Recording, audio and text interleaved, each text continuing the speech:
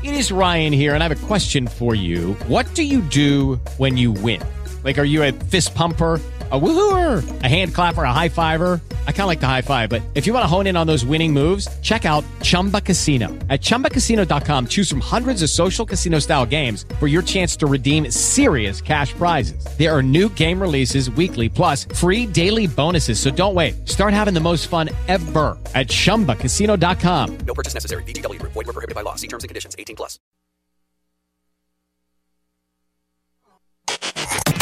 The new choice for sports talk in Michigan. 3 homegrown guys that live and breathe local sports. That's how I roll. Greg, Big Drew, and Jim. How many guys does it take to be wrong about everything? Something to look at. Go back to work, everyone. It's Greg, Big Drew, and Jim. Well. How are we all today? It's Greg, Big Drew, and Jim. It's a Thursday. I'm actually here to start the show. How's that, guys? It's really encouraging when you show up for work. I really appreciate it. Congratulations to me. You hate it when I pull rank, don't you, Drew? What? Hate no. It. You hate it when I go big time on you. Just because I'm the lowest ranking member of the show, why would I hate that? Well, wait, why would you rank lower than Jim? Jim's middle management. I have a useless title that makes me Drew's boss. What do you mean? What do you mean useless? You're the big man. I hear lots of good things about you. Oh, yeah, sure you do. On our affiliate in Grand Rapids. Anyway, welcome to the show. Hope you're having a great day. The Tigers are. They've cut some weight. They have cut Pelfrey. Gone. They've already cut Mark Lowe. We knew. Did you expect them to get rid of 2 out of the 3, Sanchez, Pelfrey, or Lowe? I didn't. No. I thought they'd get rid of 1. I thought they had to get rid of one of them. But to open up room on the roster? No, just because you can't trot them out there. I mean, could you really, in good conscience after yesterday, trot Pelfrey out there again? I mean, the guy is done. It's over. And he's only going to be able to live on $8 million this year. Oh, that poor man. How will his children eat? Can we start a GoFundMe for him? We should. It's a really tragic situation that's gone down with him. But, it's a good thing. Next year, that money will be off the books because they're going to start shedding these contracts over the next 2 years so that maybe it won't have to be such a drastic breakup of this team because they're going to be able to start shedding money, and they've already shedded Lowe. They're going to shed Pelfrey after next year. Lowe's got a year left on his deal too, right? Mm-hmm. $5 million. So next year, that's $13 million. Chump change in the big picture, but then you can dump Sanchez after this year if you want to as well. Obviously, you're not going to re-sign him.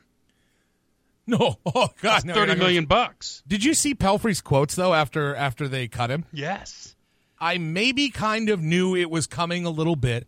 When they told me, I just apologized that I put them in that situation to make that decision. Well, I'm glad. Let me translate that for everyone. I'm sorry I sucked and cost you money.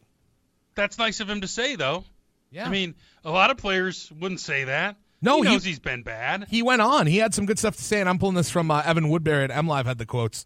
He says, I feel bad about that part of it, referring to his ERA and struggling this spring. He says, I obviously didn't live up to my end of the bargain. I get it, man. Boyd and Sanchez came in here and pitched great. They made the decision the other day to put Sanchi in the pen, and I knew it didn't look good after that. That's the way it works. I got what I deserved. I mean, owning it. Isn't that a little bit, as much as I may have hated the signing when it happened, right? I hated the way he pitched, and I'm glad he's gone. I give the man credit for owning it. Here's the thing, though. It's easy to own when the check still clears. Right. You know what I mean? When you're still getting paid for another year. And, hey, I would never say give the money back. That would be stupid. But the fact is he's still going to get paid for the next year. He's set for the rest of his life. It's easy to have class and dignity when you're loaded. Right. When you're not worried about feeding your kids. It's easy to have class when you can afford it. Exactly. But still, not many athletes would have humbled themselves and said that. And he did. He humbled himself. And that's good, too. That's a sign of character. And that just goes back to what everyone has always said about Mike Pelfrey, is that he's a class individual and does the right thing. So, that plays into it. He's not going to starve. Good for him. But it appears he's done. It's over. No more bats in the Pelfrey. And while I don't think we should praise the Tigers too much because this was obviously the right thing to do, these guys can't pitch anymore, Pelfrey and Lowe. I do think we need to point out that this is a deviation from what they were doing. Last year, they were throwing both of those guys out there in games while they were trying to make the postseason. They had no choice, though, with Pelfrey because they just signed him. Well, and I want to throw Sanchez in on this, too, because they moved him to the bullpen despite the fact that he makes nearly $17 million this season. What I think is being said is the Tigers are prioritizing winning over money owed, and that doesn't happen with every team and every sport. Yeah. You see it where teams go, well, we're paying him, we got to throw him out there. And I hate when teams do that. The Tigers famously did that with Joe Nathan. Remember when he was Sloppy Joe? And he was serving up meatballs. Sloppy Joe, that's a name from the past. Sloppy Joe. He was terrible, and yet he made $10 million, so he's got to be the closer. And I hated that logic. If he's not good enough, you're going to pay him either way. You're going to pay Sanchez, you're going to pay Pelfrey, you're going to pay Lowe. They're going to get the cash either way. You need to run your baseball team to win games, and that's the message I took out of the cuts. The Tigers are going to eat that cost, but they're also going to do what's necessary to win the most baseball games. Yeah, I like it. I think it's great. But you know what else it tells you? Doesn't it tell you this is your last swing at the title with this core? Mm-hmm. It really that's the first thing I thought was, oh, they're not going to screw around this year. They're going to go for it. Verlander's on record as saying this is it. Miguel's on record as saying this is it. They know that this is it for this core. And I'm not saying they're going to get rid of Verlander and Cabrera, but the fact is you're going to know a lot about this team by June 1st. Like, if they're out of the running, it's over. They're going to start selling chunks. And if they're in it, as Jim might hate, they're going to go for it at the deadline. But you got to do one or the other at this point if you're the Tigers. And I like the fact that they said, to your point, Jim, we're not worried about what you're making. We want to win this year. Well, that's the thing. Pelfrey can make, what was he set to make? $8 million a year? Yep. He can make the $8 million a year sitting on his couch, or he can make the $8 million giving up home runs. And while Tigers fans would go, well, if we're paying you, you got to at least play for us. And the reality is you don't want him to play for you. He's actually helping the team more by not serving up home runs, instead serving up food to his kids. Like, that's what's going to help the team more. Would somebody really say that at this point after watching him last year? It's that idea that Josh Smith contract, when the Pistons had Josh Smith, and they ultimately ended up cutting him and paying him to not play basketball. Yeah. But there was that real conversation about, as an owner, are you comfortable paying someone to not work? And the answer in sports should be yes, because you need to win. I'd like to pay Andre Drummond, Stan Van Gundy, and Reggie Jackson not to work. Just leave. But yeah, as far as the Tigers go, I have no problem with that. If the guy can't get outs, he can't pitch. You can't hide him. What are you going to do with him? Send him to the minors? He doesn't have to do that. I mean, at this point, you just rip that Band-Aid off. You're gone. We got to do this. No offense. Your days are over.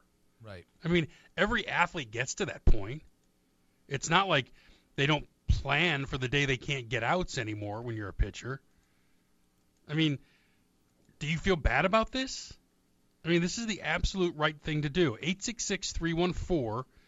866-314-9696. What is this signal in your mind as a Tiger fan? Jim says it signals their willingness to pay the money to get rid of bad contracts. We're just going to pay you. We're going to pay you to not hurt our baseball team. Right. We're going to pay you to stay home, not pitch, and hopefully, not hurt us anymore. Somebody tweeted, I want to say it was our friend Comerica Eric on Twitter tweeted out, so how soon into the season before we get that Pelfrey to Lowe complete game shutout from the Twins? I don't know where they end up, either of these guys, but this has to be the single most... guys out, Jim. They can't. This is the single most insulting thing that can happen to you as a professional athlete. Disagree. Well, what's more insulting? They tell you to go away. They're saying you're so bad, you're irredeemable. There's nothing redeeming about you anymore. We're not even going to roll the dice or give you a chance. It's not personal. It's business. It's business. But I'm saying it is the most... It's the worst thing that can happen to you as an athlete because they're saying you're not even worth the effort anymore. We're not going to waste any more time with you. You have nothing redeeming, nothing that we can hope will eventually help us. You are literally a negative, and we think you're never going to become a positive, so we'll pay you to not play. And I like how Pelfrey's taken it. He's taken it like it's a business. You know this when you sign up as a professional athlete. Right, that's what happens. What do you think is more embarrassing, though, Drew? I mean, I feel like this is more demeaning if you're 24, you're 27. Mike Pelfrey's 33 years old. I don't know how old. Still young. Yeah, right. I don't know how old Lowe is, but, they've still got plenty of time to try and either fix their game or just happily retire with your millions of dollars and spend time with your loved ones. I mean, I think more humiliating would be just asking you to show up all the time and never playing you. Just saying, no, you're going to have to travel with the team. You're going to have to spend, 5 months of the year away from your family to not play baseball. Now it's like, you know what, man? If you can find someone who can use you, that's cool. We don't have a use for you anymore. I think that's all it is. It's business. Hell, I think, and I think major league players would tell you this, once you've been up with the big club, I think being sent back down is worse. Well, they can't send him without him approving. No, I know, in this situation. Yeah. But, I mean, you don't want to go to the minors at 33. You're done. You've made a lot of money.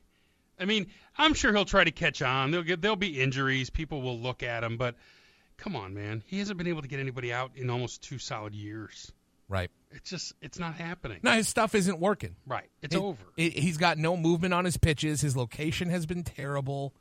He's got no zip. I mean, Pelfrey was supposed to come in for the Tigers as an innings chewer, as a guy to just kind of average around a 4.5 ERA. They probably would have been pretty happy. But he can't get it down under 5. 866-314-9696, 866-314-9696. What does this signal to you as a Tiger fan? Is it a positive in your eyes? Jim and I think it is. So does Drew. But do you see downside to not letting a guy pitch for you, who you're paying? I mean, explain yourself if you think this is a bad move. I don't think anybody can think that, right? I mean, he's not any help in the bullpen. He can't pitch anymore. I can think of the one bad thing about this, and I'll tell you when we come back. All right. Also, what does it signal? Tigers going for it? This the last hurrah for this core? 866-314-9696. It's Greg, Big Drew, and Jim.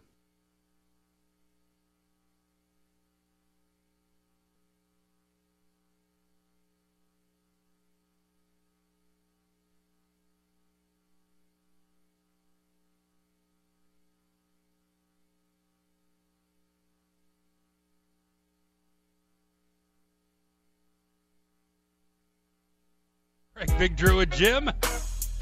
Hope you're having a great one. Talking a little Tigers. The roster is set. Mike Pelfrey's been cut. Mark Lowe's been cut. Anibal Sanchez to the bullpen. I think they did all they could do with these 3 guys. You got rid of 2 of the 3. When spring training started, did anyone expect them to do that? I didn't. Now you have Sanchez for long relief, maybe an occasional start with Boyd as the 5th guy. But I think they did the right thing here in the sense that they're not going to try to mask a mistake any longer. And that's what they were doing. They were trying. I mean, because let's face it, this signing comes right squarely down on Al Avila. And it wasn't just that they signed him. It's how much they gave him. Thank you. $16 million over 2 years when no one else was offering that up. That, I think, is where the rubber hits the road. How much do you think that hurts Avila's credibility? To me? Yeah, both of you. I mean, Jim can talk, too. No, I mean, but for me, I mean, what he's the pitchers that Avila has signed, the 3 big ones last offseason were Lowe, Pelfrey, and Zimmerman. Am I missing anyone that Avila signed? No, he traded for K-Rod, so different conversation. Different conversation. But that's a decision he made. 67% of the pitchers he signed are epic failures. Did you just do that math in your head, or did You're Jim do damn it? right I did. Damn. Impressive. Damn. Thanks, baby. Check out the big brain on Drew. That's what's up. Check out the big brain on Brad. Hey, wait, did you just retweet breaking news on Glendenning? Is that breaking? Well, his ankle is, but is it breaking news? Bazinga! If you haven't heard, before we get back to the Tigers, Luke Glendenning fractured ankle foot out for the season. Oh, there goes the playoffs. Oh, wait, they're already gone. Oh, too soon. Okay, Too so soon. Back to the Tigers. You did the math, like calculator, or just you scratch it out long form? 2 out of 3 is 67%. That's just something I know off the top of my head. Good stuff. That's what it looks like to me, is that you failed more than you succeeded your first go-round signing pitchers for this team. This offseason, did he sign a pitcher? Did he sign anyone? I think the only thing the Tigers did was dump Cameron Maben for a double-A pitcher. For nothing. And they signed Matuk. Oh, that's right, Matuk. Because everyone just thinks that guy's a savior. Jesus. That guy's the bee's knees. He's the cat's ass, see? So when you look at what he did, though, doesn't that kind of diminish his credibility? To me, it does. You overpaid for two guys in their early 30s, and now you're going to be paying $13 million to not pitch these guys this year. $13 million you could have spent. Will any other team be paying any money for guys not to pitch for? Are the Tigers the only one, and there's two of them? I mean, I don't know how we check that. But what other teams would have two guys, Drew, who they're asking to stay home and not come to the park? Right. Where else are you going to find a situation like this where a general manager who you're supposed to be giving credit to for Jim, who was it? You said he was influential in the decision to trade for Fulmer and Boyd? Yeah, Norris. Yeah. All three of them. Yeah. All three of them. But in fairness, though, Norris was a top prospect. I mean, he was in the top 10 in every publication. Right. All you had to do to want those guys was use Google. Go down the list. Read about him in Sports Illustrated. Top pitcher lives in vans. Let me send Big Al a link to let me Google that for you. Right. Let me put it to you this way. The Cleveland Indians are the best team in the American League Central, right? Yep. The Tigers are paying $13.5 million in dead money for Pelfrey and Lowe to not pitch for them. That same amount of money, roughly, is what's going to pay the salaries of Carlos Carrasco, Danny Salazar, and Josh Tomlin, 3 of the 5 pitchers for the Cleveland Indians. That's what I mean. Put that into perspective, how bad he messed up in his first off season. 13 million bones on dead money. Guys who are staying home, drinking coffee, reading the newspaper in their underwear. Basically, they're going to be doing what we're doing when we get up in the morning. Nothing. Hello, it is Ryan, and we could all use an extra bright spot in our day, couldn't we? Just to make up for things like sitting in traffic, doing the dishes, counting your steps, all the mundane stuff. That is why I'm such a big fan of Chumba Casino. Chumba Casino has all your favorite social casino-style games that you can play for free anytime, anywhere with daily bonuses. That should brighten your day a little. Actually, a lot. So sign up now at ChumbaCasino.com. That's ChumbaCasino.com. No purchase necessary. VGW Group. Void where prohibited by law. See terms and conditions. 18+. Nothing. 866-314-9696. Falupa. You're on Greg. Big Drew. And if I can get my mouse to move, Jim. Hi, Falupa. Hey, guys. I agree. I think it's a good, it's addition by subtraction. But for me, I look back at what Avila's done, too, and, bringing in Justin Upton was a great move. I don't think we can say he's a complete failure. But didn't the owner do that? I was going to say, can we also say the same thing about that? It's Justin Upton. I mean, Jim could have made that signing. Okay, well, I think it was Illich. The thing is, though, is he had the opportunity to go somewhere else and whatever it was. But that's because we offered Upton a contract that if he's not good this year is a garbage deal for the Tigers because he's got a player option for 3 more years, 4 more years. Right. And we're stuck. Yeah. I mean, here's the thing. I'm not gonna jump off the bandwagon of Al Avila already, but I don't think everything that he's done has been absolutely horrendous.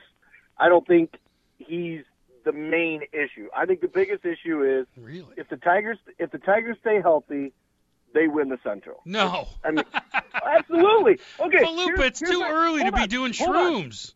But here's my question though. In all honesty, if they don't have they had one bad month last year in the month of May, and that was because they had so many guys that were hurt, McCann and guys like that. If not, they made the playoffs. McCann's the difference. That big contributor, McCann, Faloops.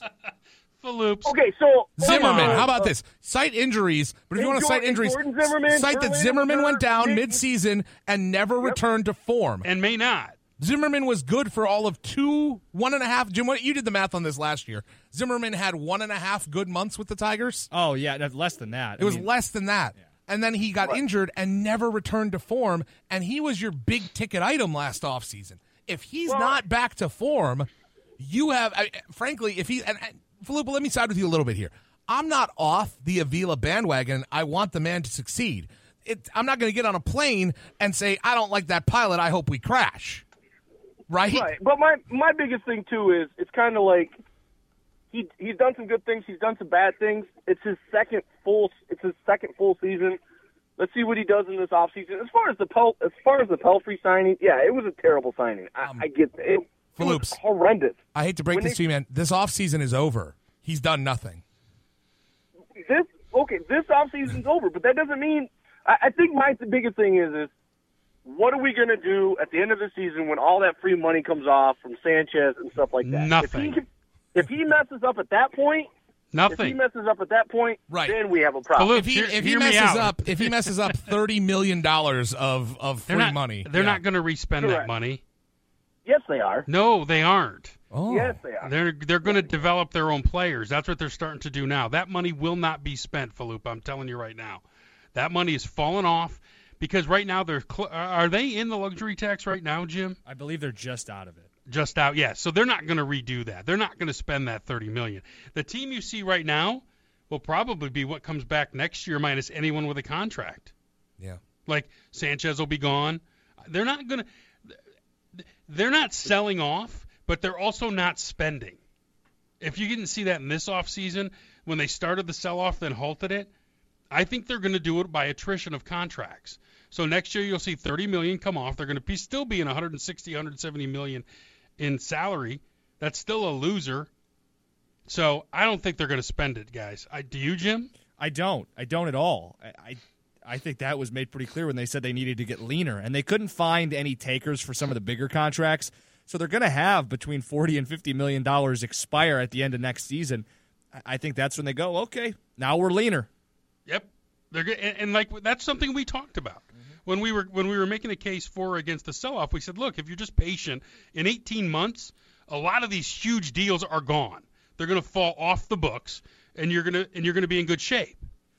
But that's why it's key to not freak out and buy at the deadline and deplete your farm system. They need to build up a farm system because that's how you keep this team competitive beyond this season when all those contracts expire.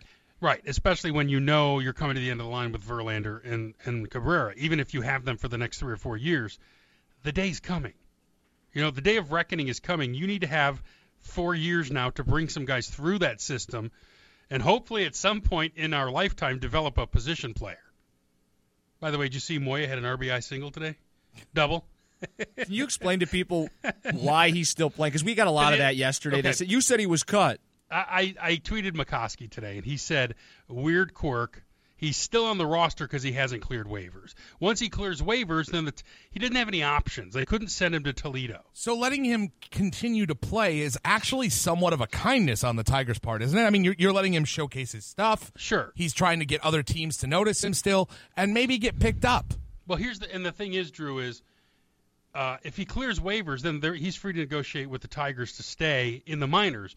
But by the collective bargaining agreement, you can't ship him back once he runs out of options. Right. So he basically will get his opportunity to go anywhere he wants after he clears waivers. Today he had an RBI double for the Tigers. And then Tyler Collins hit a home run, 2-run homer. All right, coming up next, I'm going to talk a little NBA. Russell Westbrook. Everyone's going gaga over the guy. He's having one of the great seasons in NBA history. But is he an MVP?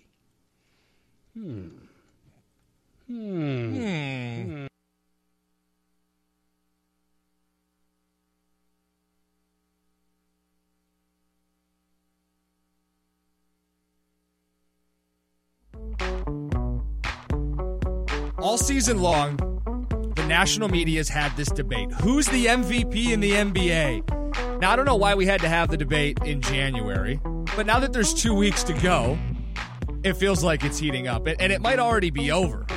Russell Westbrook last night dropped the highest scoring triple-double in NBA history as the Thunder locked up a playoff spot.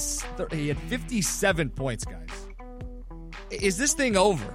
Is the MVP locked up? Because that's kind of what last night felt like. You've had the case for Harden and Kawhi Leonard, and listen, I think LeBron's got to be in that conversation too, but with what Russell Westbrook has done... Shut up. He's locked this up. Shut up. LeBron's not in the conversation. Are you? Well, hold on. Are you insane? No. He's having the best year I of watch his basketball. NBA. I don't just read stats. Okay. Are you insane? To not have LeBron in the conversation. Are you doing this right now? It's a 2-horse race. Yeah, LeBron and Westbrook, maybe. Your horse broke his back the other night when someone brushed my him. God, did you see that? Your LeBron's having your the horse best. died against San Antonio. First of all, there's no disputing LeBron's the best player in the NBA. But when you talk MVP, that's where I think Russell comes in. But LeBron's having a great season. People might not realize this. That's fine. It's this not an MVP this is the season. best. How did you manage to make this about LeBron again? I didn't. I wanted to talk Russell, but you had to jump in and jump all over me. No. You had to slip in the LeBron belongs in the conversation. He does. He does not. Why Does would he he not? not? The Cavs are 0-6 without him. He's having the best year of his career. Why would he not be in the conversation? The best basketball player in the world. Because 2 guys are averaging triple-doubles. LeBron's not averaging a triple-double. Sit down. Okay, but we need to understand that the guys that are averaging a triple-double are doing it because they have the ball in their hand more. Russell Westbrook has the highest usage of any player of any season of all time. No one's ever had the ball in their hand as much as Russell Westbrook. So that plays into it. That's fine. And he's doing more with it. I don't understand your argument. Yeah, but that's not an whatsoever. efficiency thing. That's just a sheer volume of having the ball in your hand. Okay. I don't know why you're making me argue against Russell because I think he's the MVP, but LeBron is absolutely in this conversation. He's not. You're the only. You know what, man? I laugh when you guys argue basketball. You woke up thinking that garbage, man. I ain't heard that nowhere. I literally have not heard that anywhere. Anywhere that LeBron belongs in this conversation. You're a nut job and a fanboy. Ooh. Are you serious? Oh, that's I'm cold. not doing the LeBron argument, but I Good, think then stop. Ooh, cold. to say he's not in the conversation paints you as the unintelligent basketball fan. You, not me. Oh, no, he didn't. You can paint yourself in whatever corner you want. Oh, no, he did not. But that's who you are. You got to own that. I do own that. That this is a 2-horse race. Oh, I love guys who. I love it when people go, "You're not an intelligent sports fan." Duh. Dude, Do you realize LeBron has the 4th best odds for the MVP right now? that's by right. Now, Bovada? fourth. Oh, but not in the conversation. 4th. Is there a conversation after 2, Drew? Listen, Jim, you're the 3rd best host of this show. Oh no! You're in Not the this conversation, segment. though. Not in this segment. You're in the conversation. Like, come on. You two bitches fighting over LeBron is so comical. God, because he won't let it go. All I was doing was naming guys that were in the running, and then There I was are going to 2 make the guys case in the running. for Russell Westbrook. It's not a 2-horse race. Make a case for LeBron then. Yeah, please. Okay, the case is the Cavs are 0-6 without him. They're a terrible basketball team whenever he doesn't play.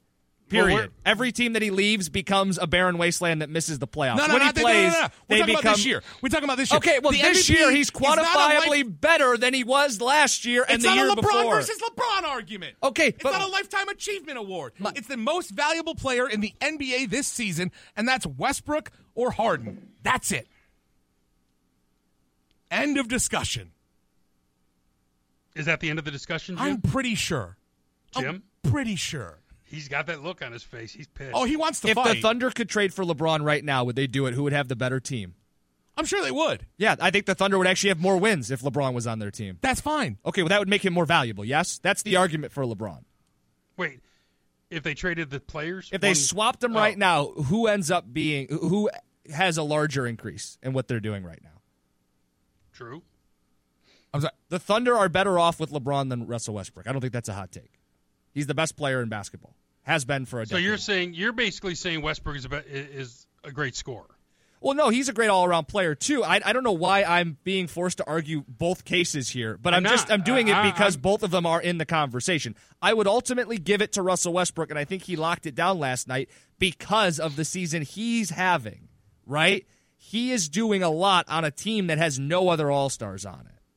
Okay, he's doing more than maybe anybody's ever done in the NBA. He's averaging a triple-double, which has only happened one other time. Everybody knows that was Oscar Robertson. But the difference, the thing that people don't realize, when Oscar had his triple-double, the pace of the game was so much slanted in favor of getting a triple-double. The rebound totals were like 70 a game. Teams were scoring 120 points a game. Russell Westbrook's triple-double is more impressive than what Oscar Robertson did. Yeah, look. Did they have a shot clock when Oscar Robertson was playing? Greg, I'm just telling you, No. in 1961, teams averaged 71 rebounds a game. Today, they average in the 40s and 50s. Right, but the thing, it would be harder because back then you couldn't get the ball back every 24 seconds. Well, no, but what I'm telling you is there were more rebounds available in any given game to get your triple-double. What Russell Westbrook is doing is fairly unprecedented, and I think he deserves MVP. But again, I don't know why that. You could get more rebounds that way, but it would be harder to get points, correct? No, there's more points scored today in games than there were back then. Right. Let me be very clear. Right, that's what I'm saying. Back then it would have been harder to get your points. Easier to get your rebounds, harder to get your points. Let me be clear here, by the way. I'm in no way saying LeBron is having a bad season.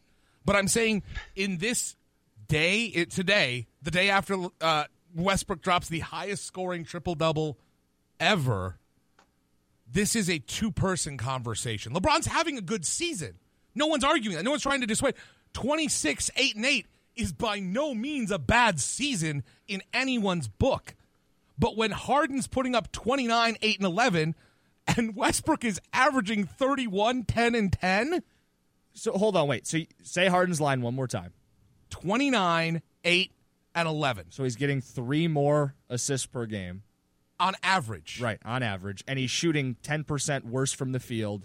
He's shooting worse from 3. He's getting more points per game. He doesn't play any defense. Okay, I'm just saying. He also doesn't crawl off the floor like a bitch. Okay, so this is really about you hating LeBron, not him not being a candidate. No, just so we're clear about what this I already is. said it. No, that's right. LeBron's having a good season. But to say that he belongs in the MVP conversation just because he's LeBron is garbage. It's not because he's LeBron. It's because he's the best version of LeBron. Okay, but he's currently running 3rd or 4th, depending on who you ask. I don't know why we've wasted so much time on this. We all agree because he's not number to say 1. His stupid name. But you're the one that's getting into semantics. I just said he's in the conversation. Does that mean 3? Does that mean 4? Why did you jump down my throat when I said it? Because the conversation's 1 and 2, I think, is Drew's point. Right, Drew? Okay, Drew, you have the conversation you want to have then. That's fine. Well, you don't really do that for yourself. Go for it, Drew. Go ahead, Drew. That's fine. Then do what Jim does. Look, the argument is easy. It's Harden or Westbrook. Now, Harden is averaging a better percentage from the floor. He's shooting better from 3 than Westbrook is, and he's slightly better at the free throw line. Mm-hmm. That's how you make the argument for Harden. Harden's also distributing the ball slightly better than Westbrook is. Westbrook plays a lot of what we criticize on this show as hero ball. And Jim's right. Westbrook is the only player on his team. There is no one else. There would be no MVP if Durant was still there. It would not be a conversation. And, right. and I think we talked about this a little bit before the show, is that the Warriors have effectively said as a team, we don't care if one of us wins the MVP as long as this team wins a championship. Because Curry is not winning an MVP with Durant there. Durant's not winning an MVP with Curry there. Klay Thompson is a forgotten third man who can put up 80 points. And then Draymond Green is a do-it-all, slightly smaller version of LeBron James without bitch tendencies. James Harden, again, is the second-place finisher. And it's unfortunate for Harden that he's having one of the greatest seasons of all time in a year where a guy is having arguably the greatest season of all time. All right, hold on a minute. Jeremiah, who tweets us all the time, I don't know if this is true or not, but he dropped a stat on us. Said Oscar Robertson averaged a trip dub, finished 3rd in his MVP race. Yes. Wilt averaged 50 and 24, finished 2nd in the same race. Trip dub doesn't equal MVP. No, it's not an automatic qualifier for it. But, I mean, if we're evaluating who's the most valuable player, how do you quantify value? Well, I score, I rebound, I have playmaking ability, I play defense. This is, by the way, this is a good argument from Dave. Hey, Jim, can you tell me about the days that Harden and Westbrook have rested? Why their teams aren't 0-6 without them because they don't take days off? They have not missed a game. Neither of them have missed a game. So there's the end of the argument. Again, I'm not arguing LeBron greater than Westbrook. You're trying to make me argue that. All I said was LeBron is in the conversation. LeBron deserves a seat at the table. He's not at the head of the table. He doesn't get to eat first, but he's at the table. I think Russell Westbrook is the MVP of the season. I think he locked that up last night. Ask yourself this. Daniel tweets, the triple-double in sports, in basketball, is maybe the most overrated stat in sports. Yeah, I already retweeted it with that. Oh, that's the hottest take. Okay, in what way? Is it? That is a hot take. The triple-double's overrated? It's a pretty good stat. Yeah, you can't. How's this? Play NBA 2K on expert mode. Get a triple-double, then tell me how easy it is. I mean, I would agree with him in the sense that a triple-double, meaning a 10-10-10 game, is not the same as a 30-18-9 game. Like, if you fell one short but had a better overall game, that's more impressive than a triple-double, right? With the Lucky Land Slots, you can get lucky just about anywhere. This is your captain speaking. We've got clear runway and the weather's fine, but we're just going to circle up here a while and get lucky. No, nothing like that. It's just these cash prizes add up quick. So I suggest you sit back, keep your tray table upright, and start getting lucky. Play for free at LuckyLandSlots.com. Are you feeling lucky? No purchase necessary. Void where prohibited by law. 18+ terms and conditions apply. See website for details. Give the number 866-314-9696. Is the MVP sewn up? Is it Russell Westbrook's 866-314-9696? Another one says, "Go get him, Drew. You got him on the rope. Sweep the leg. Finish him." LeBron should not be in the conversation this year.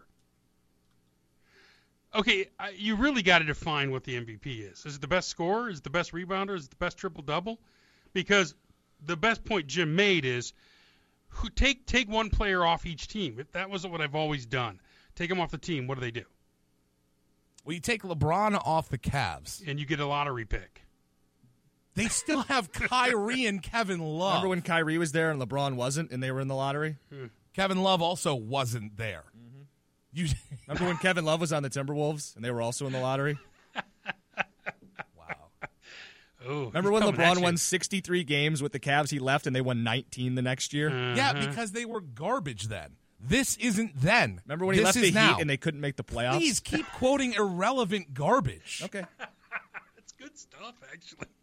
It's not relevant to this year. It's not relevant to right now. This is one of those that Jim should be dominating, very much so millennial arguments of right now. But I think it's interesting, too. What if you take Westbrook off OKC? They're the number one pick.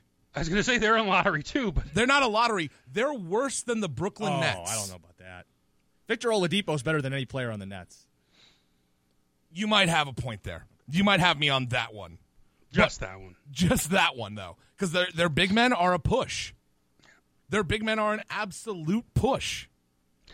All right, 866-314-9696. Brian in Detroit. You're on Greg, Big Drew, and Jim. Hi, Brian. Fellas, you know what's amazing me? Something that ain't been done since the 60s, but people try to put it down like it could easily be done. If it could easily be done, it would have been done. The last time it was, what, 61, 62? Yep, 61, 62. When you get the triple crown in basketball, that's like the triple. When you get the average of triple double, like the triple crown in baseball, yep, you automatically MVP. And not only that, LeBron is second. Man, a guy that got the most turnovers in the history of basketball in one season, the Houston player, and he can't touch nobody. He's not MVP, man.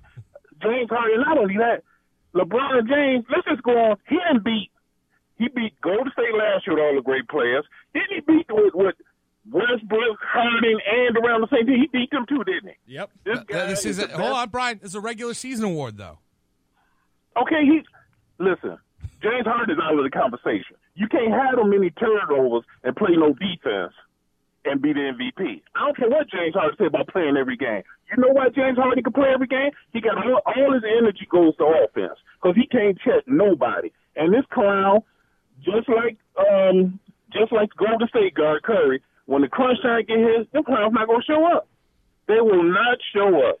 That's why Curry's not in he's not in the discussion now. Because people remember when it came crunch time last year, man, you didn't do anything. LeBron James is the best player in the world, but Westbrook is the MVP for this year. Triple-double, man, ain't been done since the 60s. You the MVP when you do something like that. And guys now trying to make career talking about it's not a big deal. If it's not a big deal, why hasn't it been done since the 60s? Brian, that was one tweet. I agree with every word Brian said. That was one tweet, Brian. It wasn't any of us. No, it was I know. A tweet. But I'm not saying it was y'all, but you hear guys on radio or whatever try to downplay what Westbrook's doing. Don't tell me he's selfish. When a guy passed the ball and hustle and work his butt off for 10 rebounds a game, that's why he's selfish about that, period. And not only that, fellas, when he gets a triple-double, they reckon like 31-7. Yep. So don't tell me LeBron is not the MVP. LeBron is the best player in the world. Westbrook is the MVP.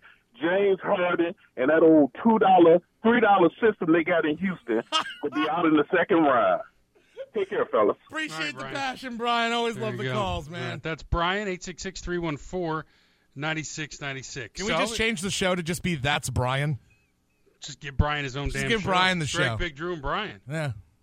No offense, Jim. Or maybe we just kicked Drew out because his Harden argument just got poked a bajillion holes in. Oh, he just dropped bajillion on you, Drew. Bajillion. You did not. What do you have to say to that? He points out Harden plays no defense and he turns the ball over more than anybody in the NBA. Hashtag no days off. Work always. 866-314-9696. It's a good discussion. I mean, I got to be honest. I never perceived Harden as an MVP candidate. His numbers are great, but to me, it's all Westbrook. After talking to James, though, Drew, don't you kind of think maybe LeBron might be in the conversation? No. We have people commenting on Facebook saying, this is literally the first time I've heard LeBron's name in the conversation. Well, then people aren't watching TV or listening to the radio. That's fine. Why do you get so pissy like that? Because he's a fanboy. Well, no, because it's insinuated that I'm the first person to bring LeBron up in the MVP when he's in the Bovada odds, when any show you listen to brings him up on any network. I'm in the Bovada odds. Okay. Bovada put odds on anything anyone will bet on. Listen to any sports radio network. LeBron has been included. I'm not making this up to push my narrative. If you're tweeting that, it's because that's your narrative. You're anti-LeBron. You've been in that camp for a decade. You hate the decision. You deny that he's great. He can never be in the Jordan conversation. That's a you person. That's your stereotype. You're pushing that on everybody else. True. You hear how bad he gets, though? Oh, he gets really pissed. No. Hey, by the way, could you quote someone else who said LeBron is the MVP? Sure. Since it's been everywhere? That said he is the MVP or in the conversation? Because I've only said conversation. That's a low bar to cross. Jim always puts a low bar in there for his Well, bits. I mean, I don't want Drew to change the conversation now, because not once did I say LeBron's your MVP this season. No. But if you want me to name people who have listed him in the conversation, Mike and Mike on our ESPN 961 station in West Michigan. One. Colin Cowherd, who's on Fox Sports 1. Strike two. If you I'm say sorry, Jim there's other Rome, people who've said it. trifecta. Well, I'm sorry, other people have said it. So Look at him, he gets so mad. I'm sorry. Fine, go ahead. Do whatever show you want to. I know. You're like my wife when I win a conversation. Jimmy's like, oh, fine. Well, no. So fine then. first of all, I won the conversation. I gave you examples, but what you do is you just dismiss all of them, and then you think you win, and that's fine. I'm just not going to waste any more airtime with it. Eric tweeted to us. Talking to Drew or me? I don't know. He's just angry now. I didn't say either way. Eric tweeted and said, "Why no love for Kawhi Leonard?" It's not that there's no love for Leonard, but much like LeBron, he's having a good season in a year where two guys are having unreal seasons. That's all there is to it. You're still staying with Harden? No. I believe it's Westbrook. Right. I was just trying to present that there is an argument to be made for James Harden. That it's not crazy to think that he might be considered as the MVP. I think it's Westbrook all day. I think it's Westbrook in my sleep. Sometimes I wake up and I go, Westbrook! So are we arguing for second place? Is that what this has become? No, we're arguing that you still think a guy who's having the third best season in the league is in the conversation as the MVP. Oh, he's going to throw something. I don't. He's going to throw agree. something. Hold on. Does anybody think the guy who's third best at something should be in the conversation for an award? Not when it's so obvious that there are two guys better than him. Your hot take's hottest. You win. He's so dismissive of you, Drew. I know. Oh, I know. Get the phone book. No, I don't have to. It's cool. Oh, this is so good. I just love to hear you guys bitch at each other over the NBA. Seriously, it's high comedy. Oh, crap. Lunchbox says, damn it, I hate all of this, but I have heard others talking LeBron for MVP. Where? Well, yeah, Lunchbox, give me some quotes. Yeah, quote it. Quote it. All right, well, we'll take more of your phone calls coming up next. Is Jim right?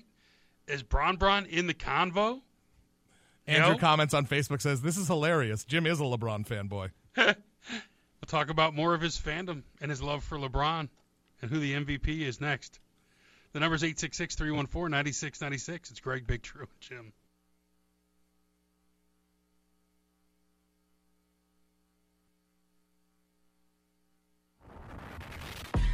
I'm gonna try that again. Russell Westbrook's performance last night, the highest scoring triple-double in NBA history, as the Thunder lock up the playoff spot. He scored 57 points. Put an exclamation point on this MVP conversation that's been going on all year.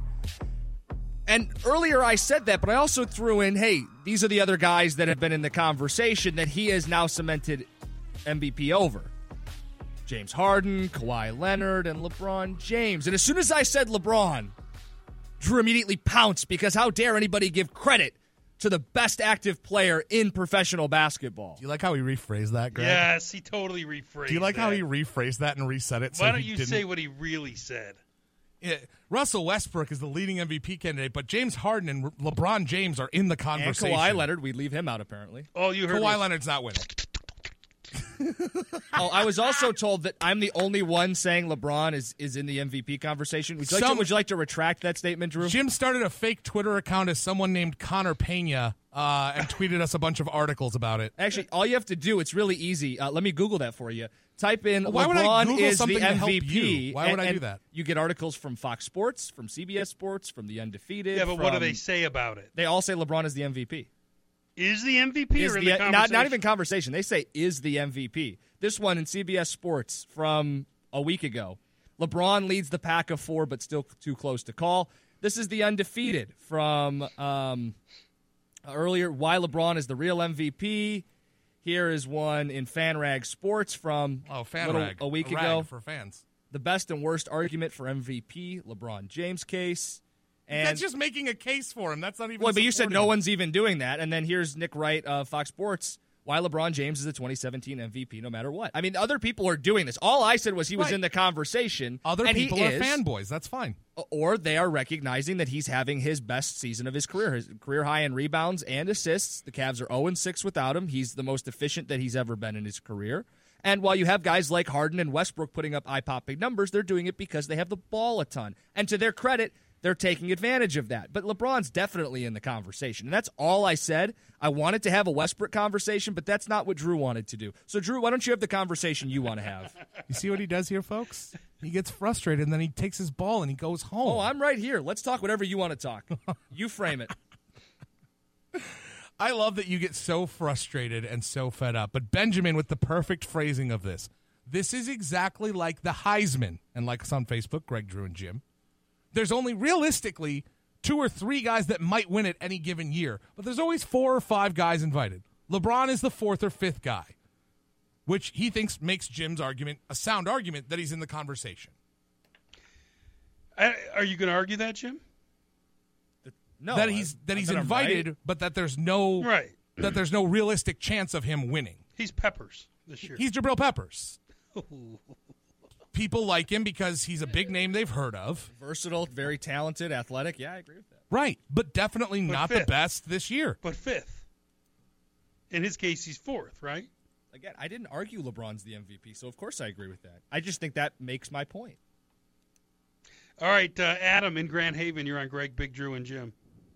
Hey, fellas, enjoy the banter. I can't say that I have one pick either way, but love everything that Westbrook does. But the point there being, as he was making before, between him and Harden, they both have the ball in their hands, and they are clearly, without question, far and away the best player on their team. But they can fully take advantage of the fact that they're going to have the ball. And that's it.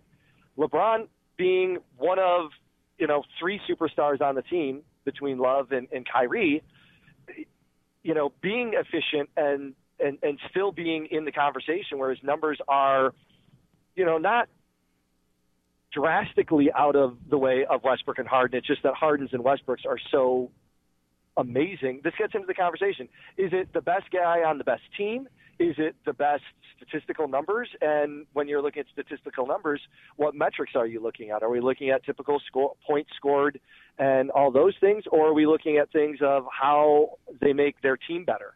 And for LeBron, best team in the East, pretty much. That argument usually holds water. When you're the best guy on the best team, you're usually considered MVP. So, I don't have a dog in the race, but dismissing LeBron as casually as we are because he's a big name that we know of, that was the dumbest thing I've ever heard. No, I'm dismissing him casually because he's taken games off. He's one of 3 superstars. He has more support than either one of the other 2 guys that are the front runners, and he's taking nights off. I mean, that's not an MVP. I can't already dismiss that.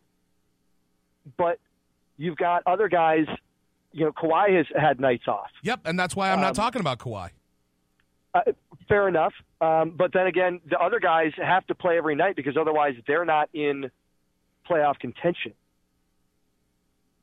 If you don't have Harden on the floor, so doesn't that make them more valuable by definition? Well, by definition, isn't it the best guy and the best team? No, it is not the best player award. It's the most valuable award. It depends on which definition you choose. I mean, and this gets into the actual wording of the award. Well, it's so funny. I remember when you guys got mad at me. The Heisman. Well, okay, listen, appreciate the phone call. You guys remember in the NFL season, and I said I thought Stafford was more valuable than Tom Brady, but Brady was the better quarterback? I kind of feel like that's what this argument is. I think that Tom Brady is LeBron James. They're both the best at what they do. But Stafford with this Lions roster and Russell Westbrook with that Thunder roster is a more valuable player and deserves the MVP. But Tom Brady was in the conversation, just like LeBron James is in the conversation. 866-314-9696. Dre in Grand Rapids. You're on Greg, Big Drew, and Jim. Hi, Dre. Hey, how you guys doing today? Awesome. Doing well, man. Oh, my goodness. Turn on the radio. That made my day, you guys. Hey, Jim, I'm going to tell you like my grandma. She's like, baby, don't let them say stuff to get you mad. They just messing with you. Your grandma's a wise woman, Dre.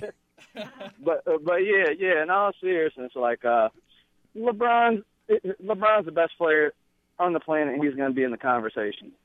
I watched the game yesterday. Russell Westbrook, they were down by 20, and I remember saying it before I went to sleep. I'm like, man, how is this? How can he even be in the race? And they're getting beat by the Orlando Magic. And then you wake up the next day, and he has 50 and another triple-double. So, I mean, I can't take it away from him because, like you said, it's the most valuable player. If they didn't have Russell Westbrook on the floor, they'd probably look like the New York Knicks or something of that nature. Right. But don't you think Cleveland would be bad, too, without LeBron? Oh, terrible, but not as terrible as...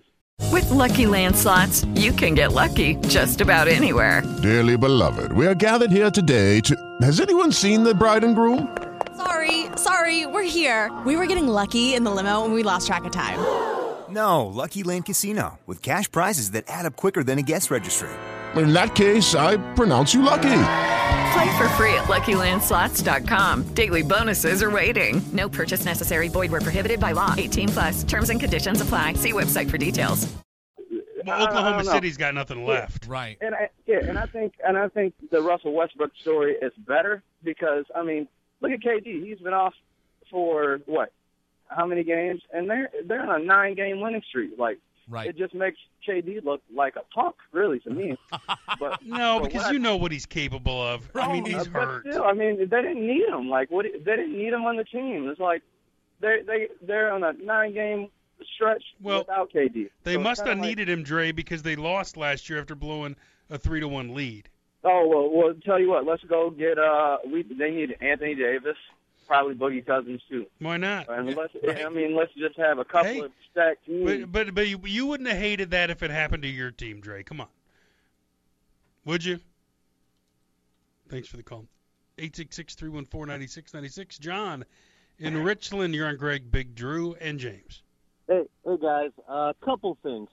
First of all, I think that LeBron is the MVP this year. I think he's 8th or 9th, not in the top 4 or 5. And let me tell you why. Yeah. Because LeBron, the Cavs are underachieving. They are 500 since January. They're the worst defensive team in the league. And LeBron has a bunch of all-stars on his team. I mean, he has 2 current all-stars, then he has 2 former all-stars as of 2 or 3 years ago in Culver and Williams. He has Tristan Thompson. He has by far the best team, and they're struggling. They could end up the 3 or 4 seed in the East, which is by far the worst of the conferences. LeBron is sleepwalking the regular season because getting ready for the playoffs. Yeah, and you can't give someone a regular season award if they sleepwalk through the regular season. It makes no sense. You've got these other guys that are bringing up much worse teams and raising them up and actually competing. So that's teams that are bad and that are not going to the playoffs are going to be low seeds. Well, right, but I'm just saying, they would be way worse. I mean, LeBron's on a team with a bunch of all-stars, just like the Warriors are. And, I mean, the last caller talking about how, they blew the 3-1 lead and they got KD and KD's this. Listen, first of all, the Warriors play team basketball. They're a good team. But if LeBron had gone to the Warriors and then he had sat out and the Warriors kept winning, people wouldn't say that meant LeBron's a chump. I mean, that just means that the Warriors are really a good team and that is a really great player. So, I mean, I don't buy that argument at all. I just think that LeBron has been slacking for the whole season. Can I just challenge the slacking argument? He's never had this many rebounds or assists per game in his entire career. So if that's him slacking, then I don't know what to tell you. No, and that's understandable. But like he points out, like the caller pointed out, this is a Cavs team that has been bad the back half of the season. I'd also like to challenge his notion that the Cavs have the second worst defense in the league. They're not anywhere close to that. But he can just make up whatever facts he wants. That's oh, you are getting so pissy, Jim. Well, no, people just call in, and it's like facts don't matter anymore. So I just like to fact check people so we don't just go off the rails. Well, where is the Cavs defense, Jim? You want to go by points allowed? You want to go by defensive efficiency? What do you want to do? Let's go by either. Whichever one you prefer, Jim. Oh, I don't care. Player's choice. We'll do just points against. Super bland, nothing advanced. Cleveland is 21st. Okay, so that's the bottom half of the league. Would that be an acceptable statement? Second worst. No, not second worst, but definitely not among the top 10. But second worst sounds really good when you call a radio show, so at least he got that right. Wow. All right, let's go to Chris in Wyoming. Hold on a minute, man. Some people are at their normal day jobs. Yeah, your smarminess is off the charts today, Jim. Your condescending to the listeners is unacceptable. Seriously, what happened to you? What happened to you as a child Who that hurt made you like this? Where'd they touch you? I want to get through a couple more calls because we've got a guest coming up in 5 You're minutes. You're not going anywhere. Just calm yourself. All right, let's get Chris's thoughts. Stop getting angry at people. Stop being sarcastic and smarmy. Be nice. Okay, Greg, I will be nice to the next person. Okay, let's see if Chris you can in do Wyoming. I'm going to be so nice to you. What's up, Chris? What's up, bro? Team Jim Costa all the way. I got you, Jim. Fall back. This is easy. I think we need a Costa hater to call. Say LeBron isn't in the MVP conversation. I think it's just having an opposing argument. Yeah, Drew, you're faking it. Beyond the fact that LeBron's going to be the best basketball player in the league until Father Time zaps another 30% of his ability, and then he might fall into the top 10. So if you're the best player... Do you have any statistical evidence? Because it smells like fanboy in here. I was going to say, what are you smelling there?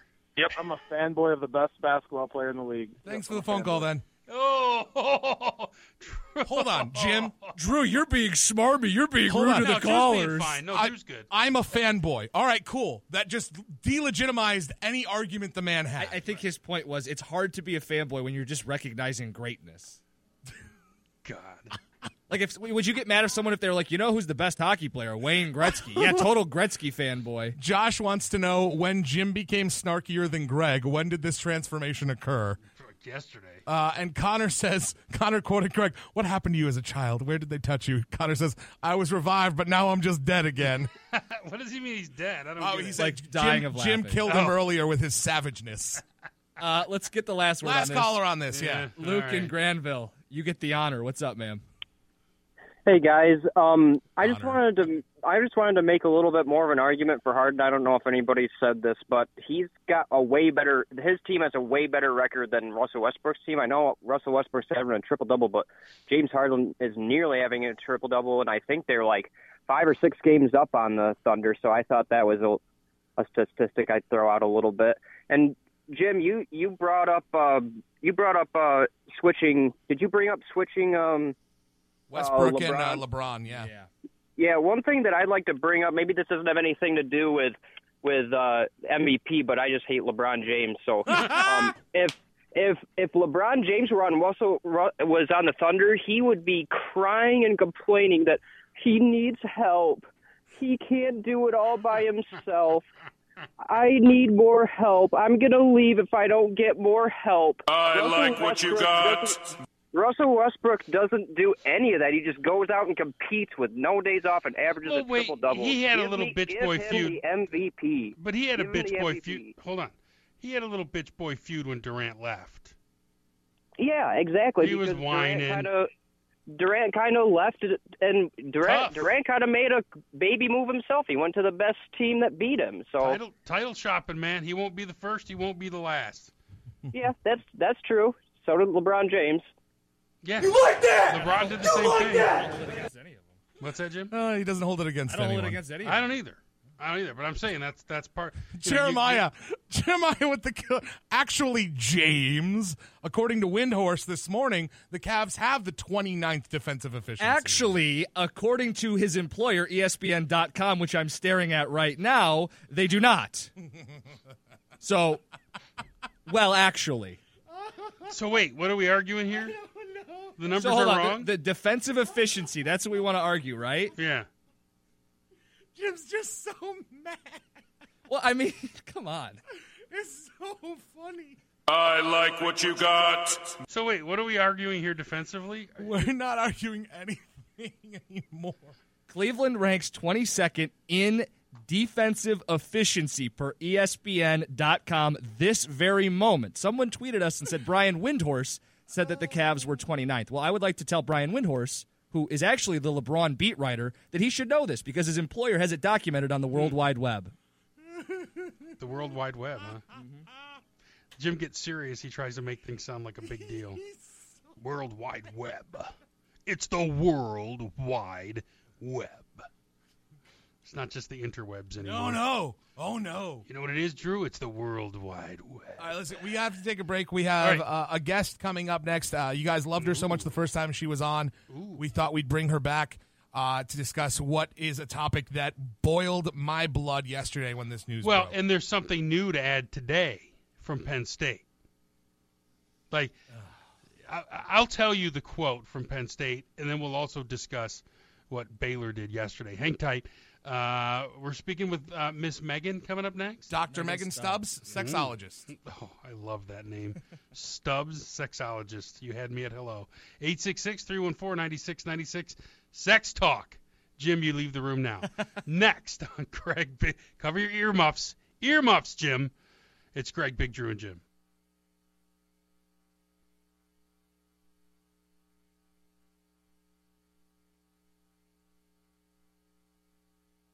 Guest on.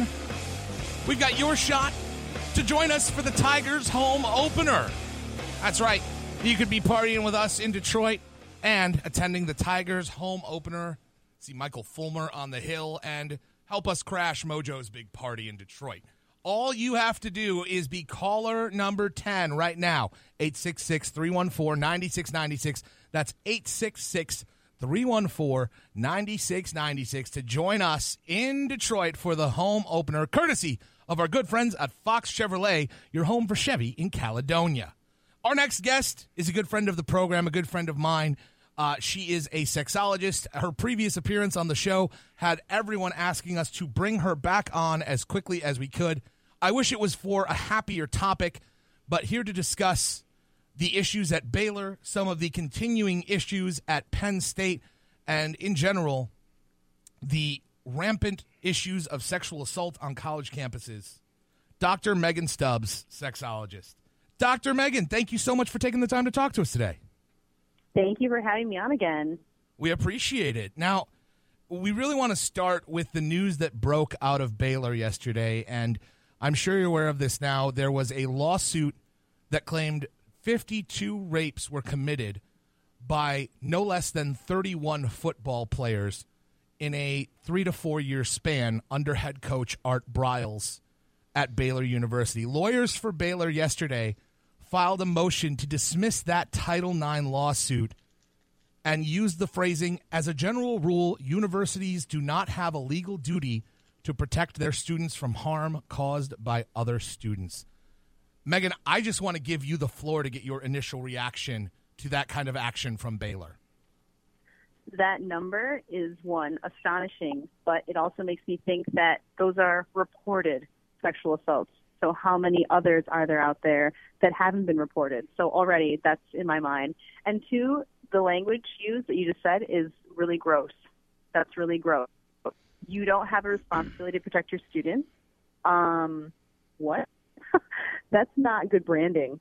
I mean, if this sets a terrible precedence for other colleges and other victims who may be thinking about coming forward and saying, well, I don't even know why I would do that now, because you're going to be put under the scrutiny of, saying what happened to you, then being questioned, and then if you happen to remember something different and you change your mind or you change your story, then it's instantly like, oh no, she's making it up.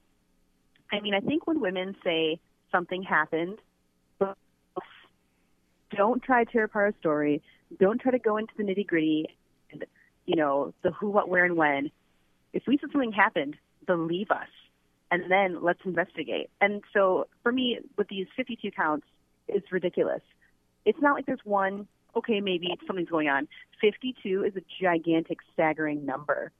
So the old saying of where there's smoke, there's fire. You have to investigate this. You can't just say, I'm providing a good legal defense by saying, oh, well, the stipulation here says, Right, and Baylor's attorneys wrote in their motion to dismiss that the plaintiff's case exceeds the 2-year statute of limitation for Title IX lawsuits, ignoring the Texas statute of limitations for sexual assaults, which is 5 years. Right, and I think their stipulation was because it's when it was first reported to the police, not brought to their attention. That seems like a gray area to me and a really weak point to argue to not pursue this lawsuit. So I'm just in shock. When you visit campuses and you talk about things like this, what is the general tenor when you actually get the students alone in a room and you start talking about things like this? It's uncomfortable because it's not a fun subject. It's not a fun topic. And we're not saying all men rape. The vast majority do not. They have wonderful, healthy, productive relationships with women, and they don't do this. But it's those that violate people's sexual rights and boundaries. And I think it's really difficult because in this athletic culture, predominantly masculine, made up of males, it's almost part of the culture. You're a star athlete, you have this celebrity and attention, and it's like you're an athlete. You get the girls. That's just how it goes. But we need to change that narrative, instead of saying, I'm going to be masculine, because we want to be aggressive and dominant on the field, the court, or whatever we're playing. But don't translate that into daily life. I mean, people still have rights, and they can say no, and it's not entitled to you just because you are this athlete held at this high esteem. So it's uncomfortable because they think their friend, their brother, their son could be capable of this, but we need to talk about it because it's happening. That's the facts. We don't want this to be happening. We don't want to think about it happening, but it's happening. What do we do now? Megan, can you give our listeners just an idea of how prevalent this is on college campuses? I know the numbers get thrown out a lot, but as someone who's been to various campuses and has spoke on this, what scope do we have here in terms of the problem?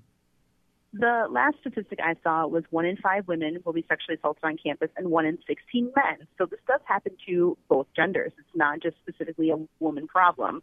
But by far and large, the ratio for women is much higher. And that, of course, is reported sexual assaults. I mean, underreporting is huge. Right. And that's one of the biggest things that I think you encourage when you're doing these talks on campuses is to report it. If something happens to you, report it, right? Absolutely. I mean, it's just the stigma of reporting it because you won't be believed, or things will happen where it'll be dismissed. So you're like, why would I put myself through that scrutiny, that pain, to not even see any positive results come from this? Or if they are, it's menial. It's a slap on the wrist. It's, we'll help you transfer to a different school, or we'll pay for your tuition, but they can keep, playing their sport. The punishment doesn't fit the crime. Okay, and in some cases where, sorry, go ahead. I was just going to say, this doesn't sound like only a football problem. If it's 1 in 5, that's not just football players. Maybe at Baylor no, it is, but it sounds like in other places you're getting it from the general student population as well. Oh, for sure. There's a rape culture on campus. Right. Very rapey, yes. Right, but just specifically speaking about athletes, it's even more pervasive because you have that certain cultural norm of being an athlete. You have this, expectation of higher access to sexual possibility.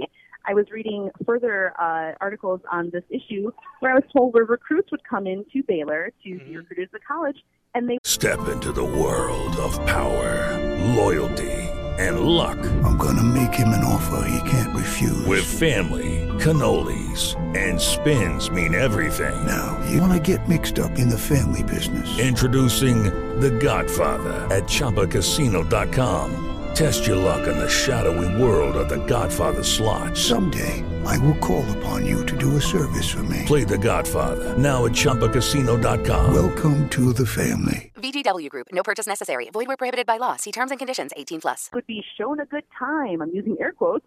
What? I feel like there's a policy about no drugs, no sex, but show them a good time, and that's where a lot of these things happen. These athletes think I'm an athlete. I'm coming here to play ball. I'm going to be shown a good time. A bunch of girls for me. Thanks. We're not going to play Go Fish. We need to change that narrative.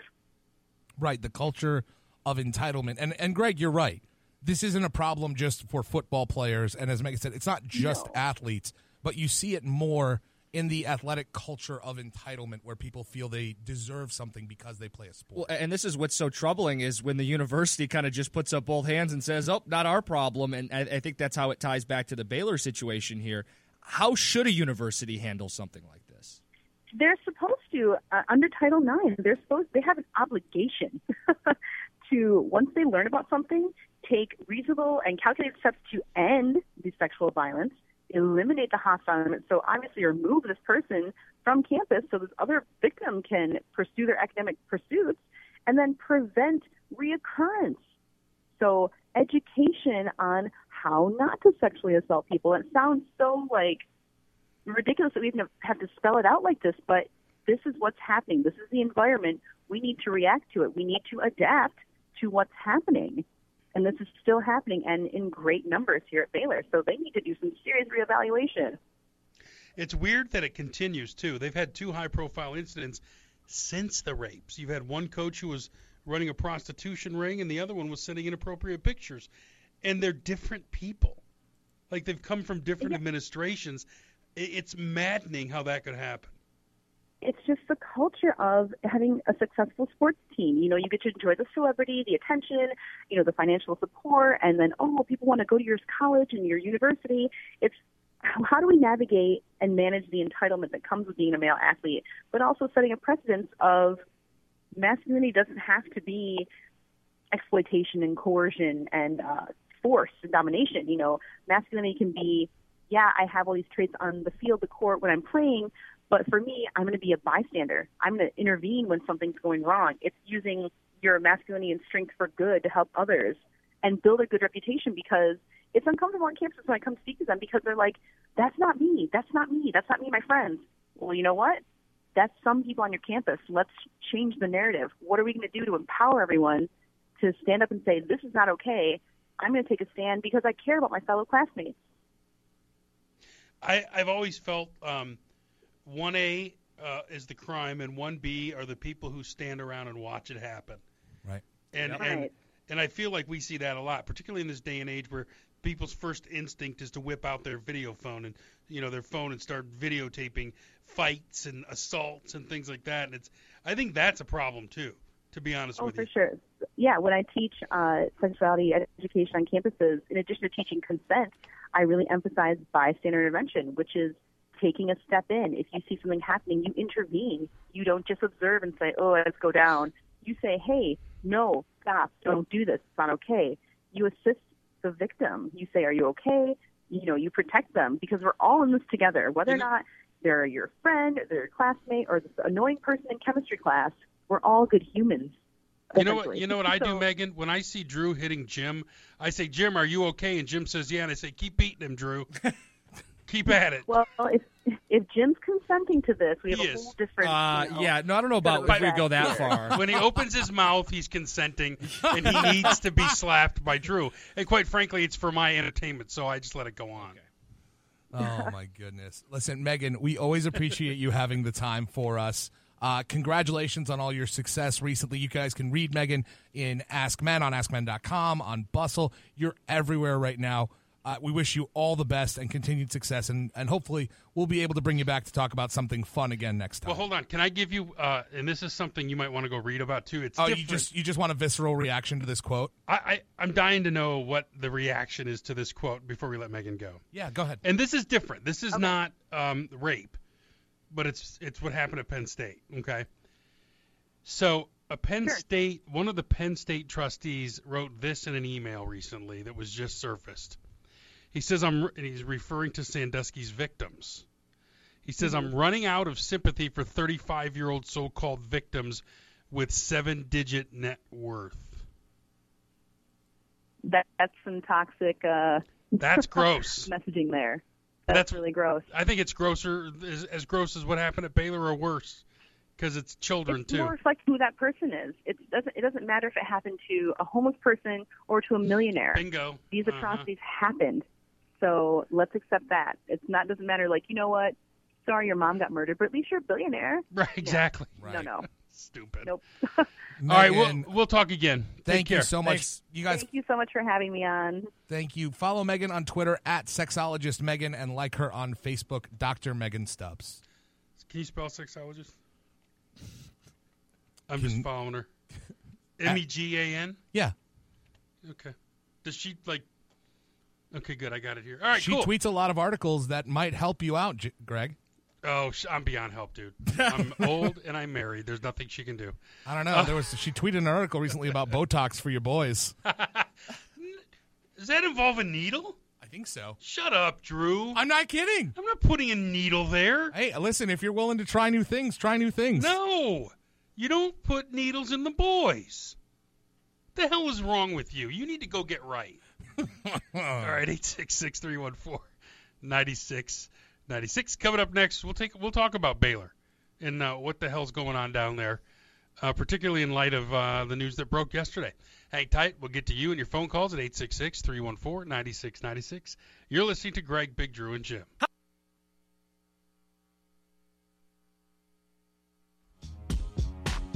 Thanks to Megan for discussing what's going on at Baylor, giving us a little insight. Baylor yesterday, if you haven't heard, is trying to get the Title IX portion of their lawsuit thrown out. And that's the one, was it 51 or 52 rapes that they allege happened?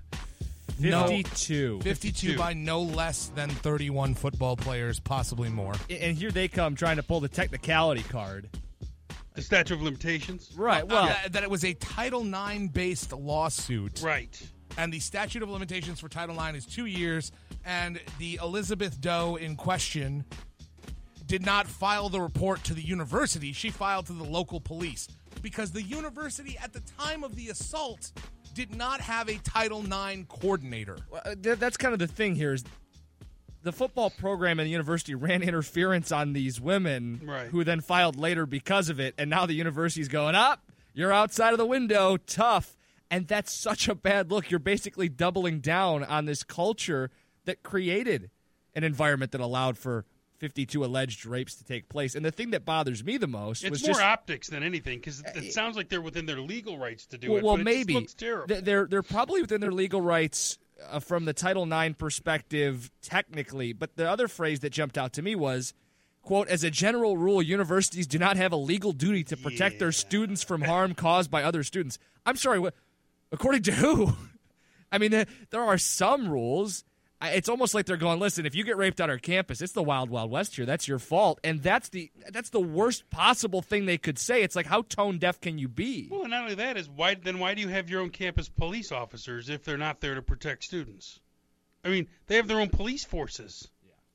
You know, I mean, did they have them at Central? Just cops who were hired by Central? Well, I mean, Central's a weird spot because there's also tribal police, campus police, the county police. There's like 5 different police Constables. forces. Yeah, exactly. yeah. And I never know who has jurisdiction over Mounties. But you're right. There are campus police that are supposed to be there to protect students from other students, the very thing that Baylor is arguing, why should we have to do that? Yeah, that doesn't make any sense to me. I just feel like sometimes you get these cultures, particularly at schools like Baylor, who can't get out of their own way. Like, I remember Oklahoma football in the 80s. You might not remember it, but, man, they had a lot of problems under Switzer back in the day. And one of them was a Detroit kid that I played against. He had some issues and ended up going to jail, but it was the wild, wild west there. And you would think that, what was that, in 85? You know, you're talking 30 years later, Baylor's acting like, this is 1985, like athletes should get away with this stuff. You know, the other thing that really bothers me, this is a very religious school. Baptist. Where are the Baptist leadership on this one? Why would you let a football team, I know you got a new stadium, I know you got a little taste of winning, why would you let an athletic program drag you through the mud when you're affiliated with the church? Who does that? Where's the real leadership outside of the athletic department? How do you justify continually trying to act like nothing happened? Continually trying to make excuses for an out-of-control football program? I mean, at what point do you just say, you know what? We need a break. We screwed up. We're going to have to pay the piper here. We're going to have to admit some fault. We might have to pay some people. We might have to, actually acknowledge that we looked the other way. Why is it taking so long for them to acknowledge what a lot of people have already acknowledged, which is you screwed up? But it's not even just there. You heard the Penn State quote. Yeah. For those of you just tuning in, a Penn State trustee has come under fire for minimizing the suffering of Jerry Sandusky's victims. Running out of sympathy for 35-year-old so-called victims with 7-digit net worth, said Albert L. Lord Saturday in an email to the Chronicle of Higher Education. Do not understand why they were so prominent in the trial. As you learned, Graham Spanier, who was the president at the time, never knew Sandusky abused anyone. Talk about tone deaf. Talk about not being not having the ability to say, we're sorry. This happened, and we're going to try to fix it. We're going to make sure this doesn't happen again. We're going to make sure not one person has to deal with this because of a coach or an athlete. Why can't people say that? Why can't you admit it? You're going to get caught, and you're going to pay. Baylor, I know why they're doing it, Jim. They're trying to save as much money as they can. Right. Well, and that's probably along the same lines of the booster. What's a booster? It's a financial relationship with the university. They don't want their money going. Well, a trustee. So, I mean, he's voted. Yeah. He's voted to represent Penn State, and he says, I'm a little tired of all Sandusky's victims with their 7-digit net worth. And they're all just trying to save money. Didn't we find out what happened the first time they tried to protect the brand? It cost them $60 million and 4 years on probation. Now, granted, they got that lowered. But the cover-up, man, is always worse than the crime. And they're trying to cover it up. They're trying to pass it off. They're trying to act like nothing happened. And to me, that's just horrendous. It's a horrendous look. 866-314-9696. What do you think should happen to Baylor? I mean, no one's done anything to Baylor. Why is that? Is it because there's ongoing investigations? I don't know. It's shocking. I don't know if you've picked up on this, but just in today's news cycle, I think more and more people are just trying to bury their head and hope it blows over. I do, and I'm happy we're talking about it. And bury your head and not come out and make stupid comments about the cases. These guys aren't burying their heads, Jim. Well, no, but I'm saying Baylor. In other words, Baylor, this stuff's coming out because it's in a lawsuit. They had to file this, but I don't think they wanted it to become a topic on talk radio. And I also think some of these people just bank on fatigue. Like, well, you're not going to keep caring about this over and over again. It's the same Baylor story that these three guys have been talking about. I get it. It's outrageous. And then Baylor banks on you not caring anymore. You think the general public's moved on from Baylor? I hope not. I hope not, too. God, I hope not. I posted yesterday when Greg, when you pointed the story out to us, it just now I'm at a point personally, and I don't want to speak for the show, but if you're the NCAA, how are you going to allow Baylor to continue to compete? If you're the National Collegiate Certification Board, how are you going to allow this university to remain open when their leadership believes that dismissing 52 accused rapes because of statute of limitations is the right thing to do? Whether it's legal or not, I don't give a damn. It's the wrong thing to do. Anyone with their eyes open should be able to tell you that. Anyone not simply thinking about the bottom line, the financial ramification, none of that matters. You permitted a culture of rape to not only exist, but to grow at your university. And as you guys pointed out when we were talking to Dr. Megan, is it hasn't stopped with the firing of Art Briles. It hasn't stopped with these accusations. That culture still exists. We talk about locker room culture all the time on this show, about a culture of winning, an attitude of winning. Mm-hmm. Imagine if that culture of winning was a culture of sexual assault that's okay and accepted. That's what's happened at Baylor. They can't allow this to continue because clearly those in power at Baylor are going to allow this to continue. Someone has to step in. Someone outside of this private college has to take control. Where is the leadership outside of the athletic department? Where's the president? Where's the church affiliates? That's what I don't get. It's not like Baylor is some football factory. Baylor existed long before Art Briles got there and was a highly thought of academic institution. Now they can't get out of their own way because of football and basketball. 866-314-9696. Doug in Kalamazoo, you're on Greg, Big Drew, and Jim. Hi. Hey, how you doing? I wanted to weigh in on the Baylor situation. Yeah. First of all, I am a Baptist myself, and I am just sickened by the leadership of that university. I understand in the sports department, they're all about. Lucky Land Casino, asking people, what's the weirdest place you've gotten lucky? Lucky? In line at the deli, I guess? Aha, in my dentist's office. More than once, actually. Do I have to say? Yes, you do. In the car before my kids' PTA meeting. Really? Yes. Excuse me, what's the weirdest place you've gotten lucky? I never win and tell. Well, there you have it. You can get lucky anywhere, playing at LuckyLandSlots.com. Play for free right now. Are you feeling lucky? No purchase necessary. Void where prohibited by law. 18+. Terms and conditions apply. See website for details. Making money, they will put, integrity and morals and honesty aside. But the people at the university level of leadership, they should just be ashamed of themselves. They should have stepped in and pretty much shut down the football program itself. Yeah, fully agreed, man. Fully agreed. Just sickening. I don't as a know Baptist, how... though, I mean, what's the affiliation with the church that someone hasn't said, okay, wait a minute? Because don't you think at Notre Dame or one of the other institutions that are affiliated with churches that somebody would have said something? Yeah, one difference is there is a monolithic Catholic organization worldwide where that really doesn't exist in the Baptist world. Okay. Most Baptist churches are independent. I see. That makes sense. So there is one difference there. There's no governing body.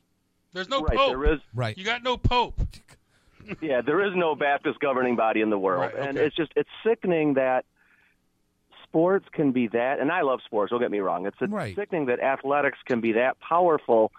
I honestly don't know how someone can lay their head down at night and sleep knowing that they put profits above human beings having horrible crimes committed against them.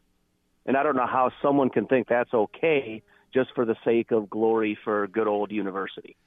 And not even a school with that much glory going for it, Doug. Yeah. It's not like very short-lived. Right. They had a glory half-decade like Sparty did. 866-314-9696. Dave in Rockford. You're on Greg, Big Drew, and Jim. Hi, Dave. Yeah, you're talking about the glory. That's what the Board of Trustees wanted. The Board of Trustees at Baylor hired Art Briles and basically let the animals run wild. Okay, one thing, though, I'll say. When they hired him, he had a squeaky clean record and was very highly thought of. Mm-hmm. So what happened after that, I don't know that they could have predicted. They didn't say anything when he was bringing in people from other schools. He was bringing in players from other schools. You're talking about the kid from Boise. Terrible records, right? You're talking about the kid from Boise. But see, that all came out at the end. right? I don't know if anyone knew about it till but it then, was. Okay, but the Board of Trustees is still, to this day, they still want to have the powerful football program and the powerful basketball program. It starts at the top. It starts at the Board of Trustees. Now, Art Briles is not innocent in all this. He obviously knew. He had to know what was going on, and he thought he had some plausible deniability until all of a sudden, it comes out that there's so many more cases out there. But you're talking about it being a Baptist, being a nice Christian school.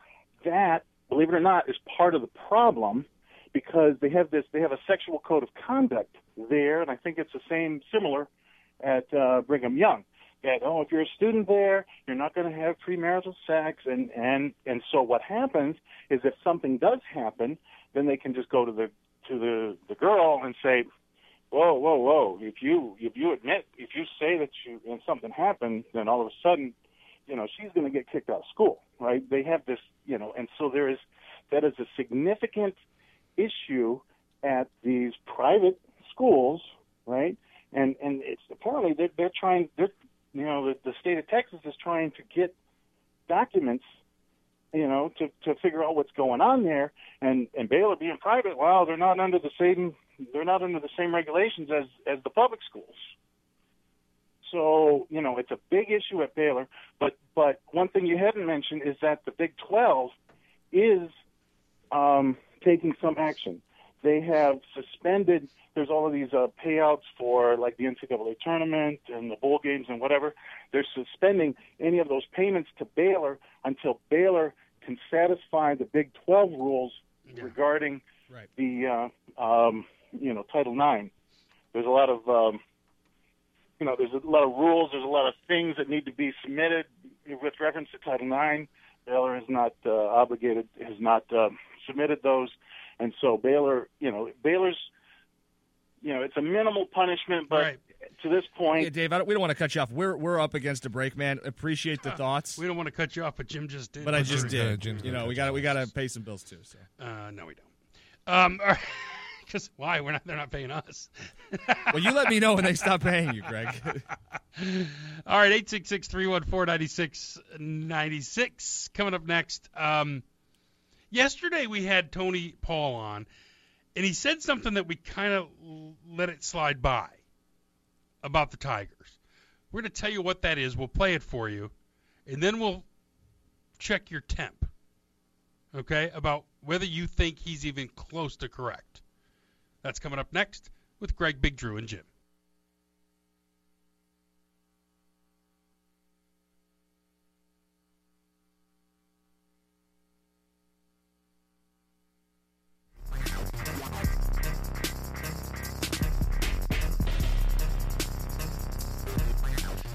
All right, it's Greg, Big Drew, and Jim.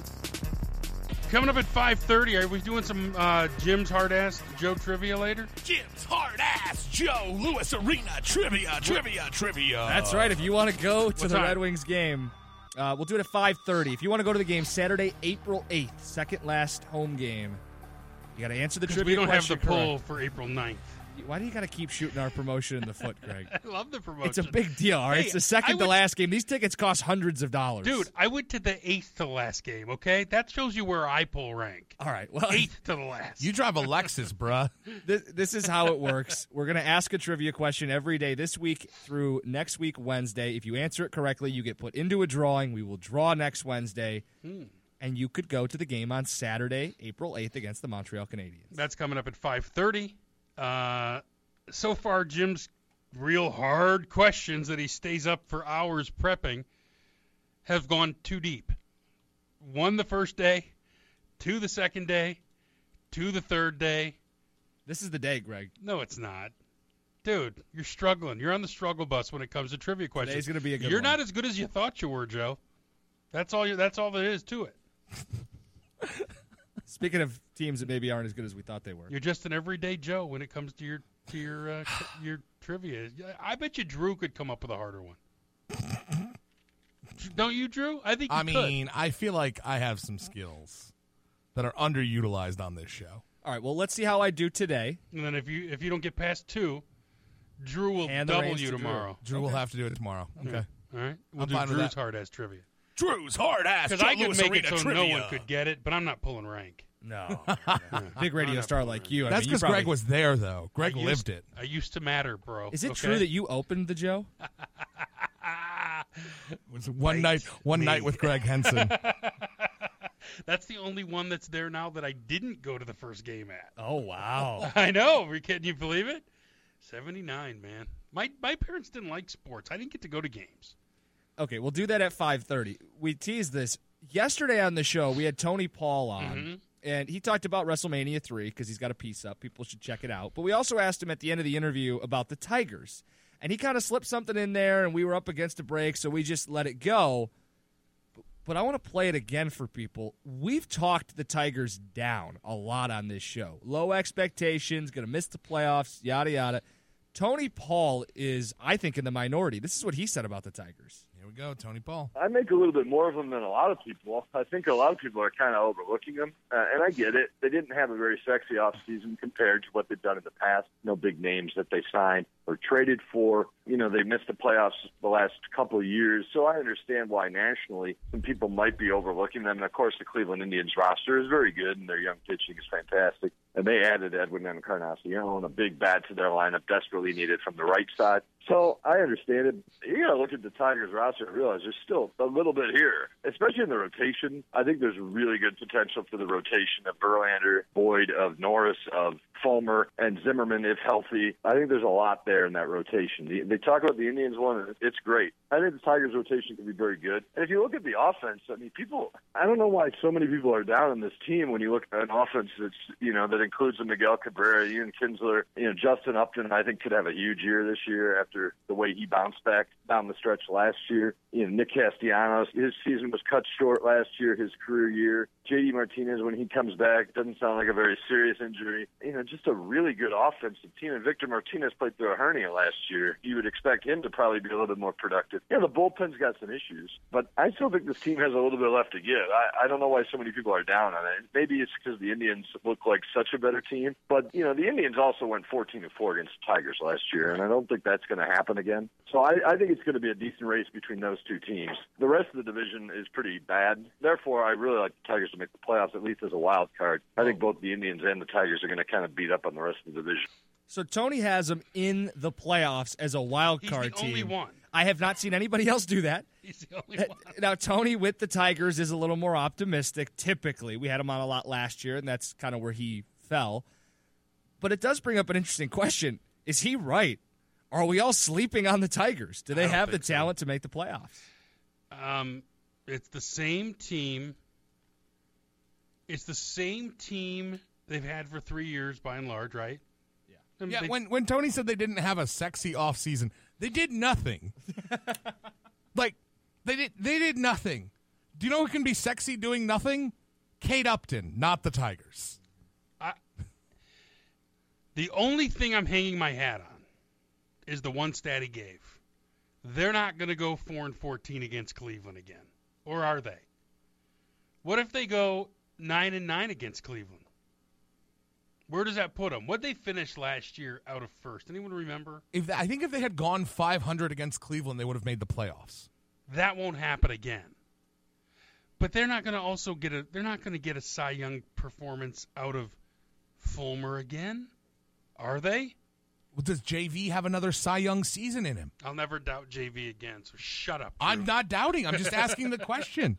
I believe. Look, I was the idiot last year when he came out and said, guys, was it May? Jim, was it? Yeah, early May. Early May, he said, guys, calm down. I've got this. He said, doubt me if you will. And I doubted him. I was an idiot. Everyone did. Right. And then guy. he shut us off. Yeah, you know what? Full credit to Jim. He doubled down on that JV was going to have an incredible year. And he was right. Absolutely right. So questioning Justin Verlander is no longer something I'm going to do. I'm not either. Just because I feel like, here's the thing. He's a different type of pitcher now, and he seems to understand that and adjust accordingly. He knows he can't come out and blow the ball by people all the time. So I feel like he kind of figured that out and has been working on that over the last year or so. So I won't doubt him, but, I mean, I don't see it. Are we crazy? Do any of you think they're making the playoffs? I don't. 866-314-9696. Tony Paul, Detroit News, says, hey, this team's going to the playoffs. Says, I don't get why everybody's so down on them. Do you see it? Are you with Tony? I mean, we've got less than a week till the season starts, and I think most of the fans have said playoffs aren't going to happen. Yet here's Tony Paul saying, yes, they will. Does anybody buy it? 866-314-9696. Here's the thing. Can they? Sure. I think the ceiling is the playoffs, but it's one of those, like, everything goes well for you. You get healthy V. Martin, Zimmerman, Fulmer, Norris, and Boyd. All of them continue to grow with no steps back. You don't get any nagging injuries to Miguel Cabrera. Blastianos has a breakout season and doesn't get injured.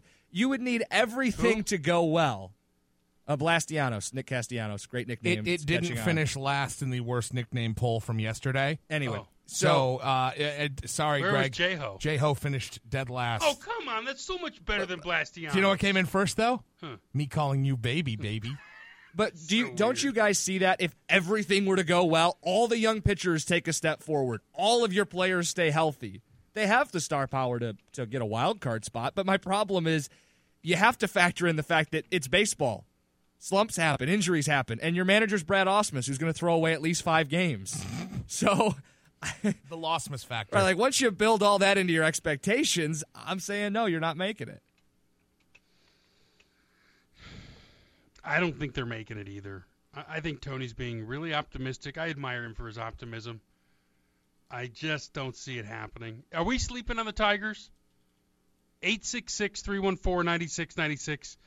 Do you think there's a chance they give a monumental effort this year because they probably realize this is their last run? JV doesn't win it this year. He'll never win it unless they allow him to title shop late in his career. Miguel's got one already. But what do you do? I mean, this is it. Let me just quote the great Kenny Loggins. This is it. Nice. Make no mistake where you are. Your back's to the wall now. This is it. This is it? Until it's over and done one way or the other. Jim doesn't know what we're talking about. No, he doesn't. That's okay. Highway to the danger zone? What are we doing? Yeah, you're right. Good. All right, fair enough. Yeah, good. Close. Here's a little fact, though. Oh, boy. Here we go. No, you'll like this. 1 year they didn't play, that I know of, they didn't play one shining moment for the NBA or the NCAA tournament. And somebody fact check me if I'm wrong, but I think the 1 year they didn't, it was This Is It by Kenny Loggins. Aha!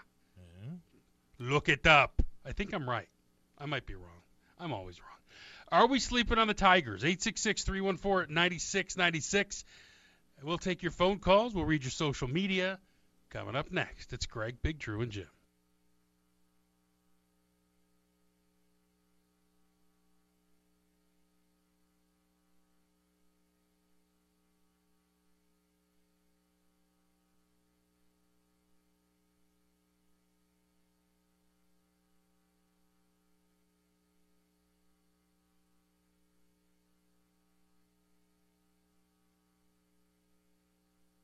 Sleeping on the lovely Detroit Tigers 2017-2018 version. I guess it's only 2017 because it doesn't cross over. 2017 Tigers. Are we sleeping on them? Tony Paul, the Detroit News, was on with us yesterday, and he said, look, I think people are soft-selling these guys and that they're still a pretty damn good team. Now, here's the thing. He did a lot of caveats in there. If the bullpen plays well, if Verlander pitches well, if Cabrera does what he does, if V-Mart comes back from, the hernia surgery and injury that he suffered all last year, if Justin Upton does this. I heard at least 10 ifs. Give me a time when the Tigers' ifs all happened, particularly in the last decade when they've had talent. Well, and let's also be honest about this. It's a 162-game season. There are injuries that will happen, especially to pitchers. And you've got young arms. If one or With Lucky Land Slots, you can get lucky just about anywhere. Dearly beloved, we are gathered here today to... Has anyone seen the bride and groom? Sorry, we're here. We were getting lucky in the limo and we lost track of time.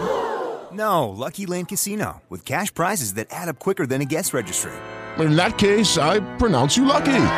Play for free at LuckyLandSlots.com. Daily bonuses are waiting. No purchase necessary. Void where prohibited by law. 18+. Terms and conditions apply. See website for details. two of them had something bad happen, All of a sudden, that depth is gone. What about the bats that you're counting on in this lineup? Victor Martinez. JD's got the Lilith Fair injury. Yeah, he's already hurt. Miggy. Lilith Fair. But honestly, damn it, I want to hate you. That's good. With Miggy and Vmart, both of them are prone to nagging injuries, and you've already seen one to JD. And Miggy. You're probably going to see some stretches where they don't play well this season. And are they good enough to overcome that? Absolutely not. I think this team's good enough if they hit everything right. But come on now. How many baseball seasons have you been alive for? You know that's not going to happen. Well, let me ask you a question. Every team has the same issues, though. Yep. Do they have to hit a higher percentage in your mind than Cleveland? And I'm talking in terms of avoiding injury, getting great performances out of your starters and your bullpen. They're going to have to hit it a way, way larger percentage of good things happening. Because let's face it, every year usually the team that stays the healthiest is in the hunt. Well, I'll put it this way. I think the Tigers are going to be in the hunt, air quotes, in LeBron's in July. In the MVP hunt? Sure. In July. They're going to be in the conversation is what you're talking about? Yeah, they'll be in the conversation, Craig, because think about it. With the second wild card, It opens up more possibilities. And they've been in the hunt, air quotes, the last 2 years despite making the playoff, or despite missing the playoffs. I think they'll be in the hunt again. The question is going to be, will they be healthy? And will they be willing to buy? Right? Last year they couldn't really buy. And I don't know if they can buy again next season. They could buy this year. They need to stock up that farm system, though. But you could buy this year. But is this a team you're going all in with? It depends. It might be your last one. Gosh, we've been saying that for so many years. I don't disagree, but But don't you think they have to cut bait this year if they don't get in the playoffs? Especially with all those contracts expiring? Yeah, you got to cut bait this year if it doesn't happen. If you can I think come July at the deadline, if you're within a couple of games of a playoff spot, you got to buy. Just for the simple fact you got to keep putting butts in the seats. But you know that it's a risk reward. You're not going to give your best prospects. You're going to go find someone looking to dump salary and offer them, some middling guy in your system. Nobody's giving away top prospects anymore. I feel like the new norm is we'll take the salary for a month or two, but we're not going to give up top prospects. I think that's what the Tigers are going to do is they'll go to some team and say, hey, you want to dump some salary? We'll take him. Here's a guy who, he may turn out, but he's not one of our top prospects. I don't think your Jimenez's and I don't think your Joneses and those guys are going to be tradable pieces. But the question you have to ask yourself as a Tiger fan, is Tony Paul right? Are we underselling the Tigers? Should they be more of a conversation, and to use Jim's term, should they be in the conversation in the Central? Or is Cleveland Russell Westbrook just that much better than the LeBron James Tigers? 866-314-9696. Tremaine in Detroit. You're on Greg, Big Drew, and Jim. Hi, Tremaine. Hey, guys. How are you? Doing well, man. How are you doing today? Oh, right. I can't complain. Man, the Tigers, I'm going to look at them first 10 games. If they jump out well in the first 10 games, I could see some real nice things for them. 10 games? Yeah, the first 10. You're going that late? 10. I'm sorry. Yeah, I always go light because come on. You can tell by the first pitch. You know right away. I'm talking about first 10 games. I'm talking about the first 10 games, man. I'm talking about the first 10 games. I got to see those first 10, and I can pretty much, get a little gauge of what's going on because you're not going to know just because of this preseason. Their pitching wasn't that well. But one thing about pitching is strange in baseball. When the light's on, certain pitchers just step up. Just because it's preseason, this is nothing. But when them seats are in there, people in them seats and the lights are on and the big stage is there, certain teams pitchers just step up. And the bats, of course, going to matter. How much I was asking the call screener, how many points did they average during this preseason as far as batting? Do anybody know? The spring training, generally people don't look at cumulative spring training because why, Jim? I know. I was just asking. I don't know. I wouldn't even know where to find that stat. I'm not going to lie to you, bud. We could dig it up for you, but the point is so many young guys are playing and guys are working on stuff that it's not even about winning and losing those games as much as it is getting yourself ready to go and getting yourself right. Yeah. But I really think with the veteran hitters that we have, it's nothing to them. I wouldn't be surprised if really their injuries aren't that big of injury. You know, they just want to sit down. It's the same wrestling style. The rest thing that people doing, you know, of course the NBA, but they just terrible with it. They don't know how to hide it. It's ridiculous. But, you know, they probably just sitting them down for rest, man. You know. And then all right, Tremaine, are we underselling them? I think we are, man. Like I said, the first 10 for me, you know, some guys go deep. They go 20. You know, I normally know, like that last year, man, I kind of knew that they wasn't going to be nothing. I don't know what it was. It was just something was missing. Till Cameron Maiden. Now, Cameron Maiden, that's the thing. I'm so peeved that they got rid of him, man. I really think they should have kept him. He was a nice little glue there, man, but I don't know what was up with that. Wasn't he center field with the long-ass arms? Yep. And long legs. Yeah, that's our guy, man. You know what? Ironically, Tremaine, that's in the scouting report. This guy's got long-ass arms. That's what he got. Y'all have a good one. Hey, thanks, Tremaine. You know, out of curiosity, I wanted to go look up the last 2 years, how they started the season in the first 10 games. We're going to call this the Tremaine test, apparently. Okay, Tremaine's test. Okay. Last year, they went 7-3 in the first 10 Sign games. them up. And the year before that, they went 9-1 in the first 10 games. Yeah, they missed the playoffs both years. That didn't work out. How'd it go the year before, when they did go to the playoffs? Do you know? They started slow, didn't they? They had the. I'm trying to think. The big Prince Fielder homer. Rob is shocked, by the way, that Jim doesn't chart and graph preseason stats. You should be charting and graphing. You should be ashamed of yourself. Are we underselling the Tigers heading into the season? Opening day's Friday. By the way, we'll be downtown on opening day. Yes, the home opener. Give the details, my friend. That's right. We will be at the home opener. You can get more details about where we're going to be at DetroitHomeOpener.com. Yes. We're crashing Mojo from Channel 955's party. Well, he loves us anyway. So and 104.5 SNX over here on the west side of the state. We love Mojo. Mojo loves us. It's going to be a big old hug fest. By the way, don't kid yourself. I had to get you two losers in. Well, yeah, you had to vouch for us. And I appreciate Mojo, you lying to him and telling like, him we're you cool. can come, not Jim and Drew. And I said, come on, let them in. They're good guys. It's kind of like getting the nerds into the party in high school. I got you in. Thanks, baby.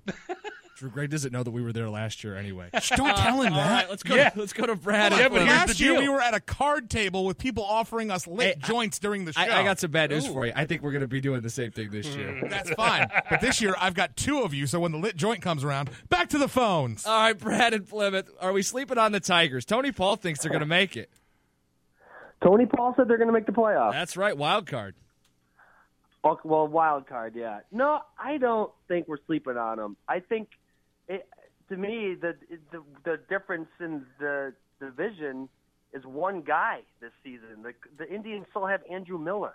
That guy is ridiculous. I mean, he's shut down. I mean, and I don't know is Rajai Davis still going to be in the Indians lineup? Because if he's not, and there you go. And if they get improvement out of the spot that he was taking up last season, then I don't see why the Indians don't win the division this season. I mean, did we get a wild card? Yes. And, Jim, your assessment is right on. But, I mean, it's right. Everything has to go right. No injuries, guys stepping up, good bullpen pitching, Yeah, it'll be a miracle if they make I mean, they've got the front-facing stars, right? I mean, you've got a number one ace pitcher in Verlander. You have a big right-handed batted Miguel Cabrera. Like, you have a lot of those top-end stars, but over the course of a season, it's so much more about the guy that hits sixth in your lineup and your fourth starter and your setup man. And, like, those are areas I don't think we have enough answers at. Not enough answers, and we'll see what kind of pickups happen at the trade deadline. Another test for Avila. I'm not sold on him at all. I don't know why. Why would you bring Alex back? Was there anything wrong with Saltalamacchia backing up McCann? I had no problem with that at all. Oh, neither did I. I like a catcher who doesn't get concussed every time he's bumped on the noggin. Yeah. Oh, now that's just mean. The guy's out there giving effort, Drew. Calls a great game. Calls a great game. Calls a great game. Can't hit for crap. His dad's the boss. Dad's the boss. All right, quickly, Randy in Spring Lake. Are we sleeping on the Tigers, my man? Oh, yes, totally. Really? Oh, they could, I mean, they got the best manager. They ought to be able to swing it pretty strong. Okay, sniffed it out. Thanks, Randy. So wait, speaking of manager, we're going to bring back the loss miscounter, right? That starts next Monday? Sure. Yeah, why not? Oh, I can't wait. But you need to get some sound effects in this and dial it up a little bit. Okay. Yeah. Check out the big brain on Brad. God, I can't wait for that one all year, too. I'll be sad. I hope their next manager is also named Brad. I know. I'd hate to have to do away with that drop.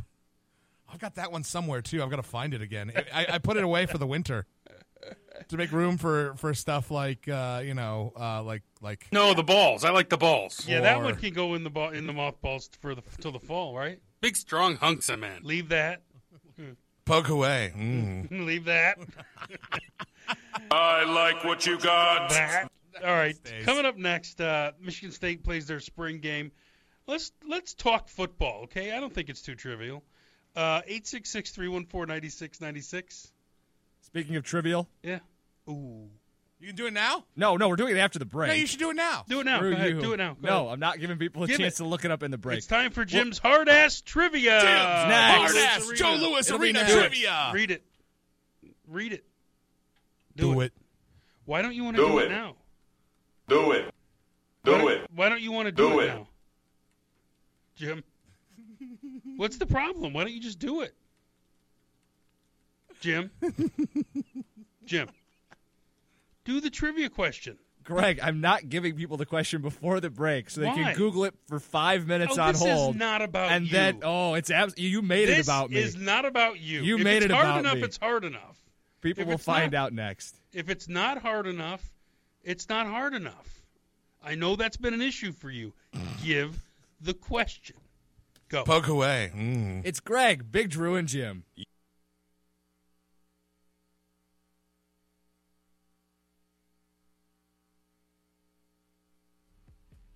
MSU spring game is Saturday, and unlike Mark D'Antonio, we will actually be talking about football. I don't think it's trivial if they're going to play it. Wow, shots fired. Well, is what it is. But before we do that, we have a chance for people to win tickets to Saturday, April 8th at the Joe, the second to last game of the Red Wings season. This contest has reduced Jim to nothing more than a damn fool. So the way this contest works, once a day we ask Joe Louis Arena trivia. If you get it right, you get entered in to a drawing to win tickets to that game. And because it's been so easy, Jim, right. Because it's been so easy, we have named it Jim Costa's Hard-Ass Joe Louis Arena Trivia Question of the Day. Brought to you by WMGB Home Improvement, formerly West Michigan Glass Block. Check them out, WMGB.com. A new name, the same people you trust. And just FYI, he gets so mad when you get it on the first or second guess. So let's make sure we get this done, people. First or second guess, and Drew does it tomorrow. If you guys get it right again, I have to make up the hard-ass Joe Louis Arena trivia question tomorrow. All right, the question today, and the number, 866-314-9696. The question today, Joe Louis Arena opened in 1979. What was the first event that the arena actually hosted? 866-314-9696. This is so easy. 866-314-9696. No, Greg was not there. But I think Greg actually knows it. Our producer didn't know. Drew did not know. So easy. I think it was Greg Henson's Cabaret Extravaganza. Was Dickie V coaching the team? 866-314-9696 is the number. Dummy. Joe Louis Arena Trivia. The first event at the Joe, December 12th, 1997. Or 1979. 1997 is the Dyslexic first event for a Jim went second. to. Yeah, exactly. I think it was John Long.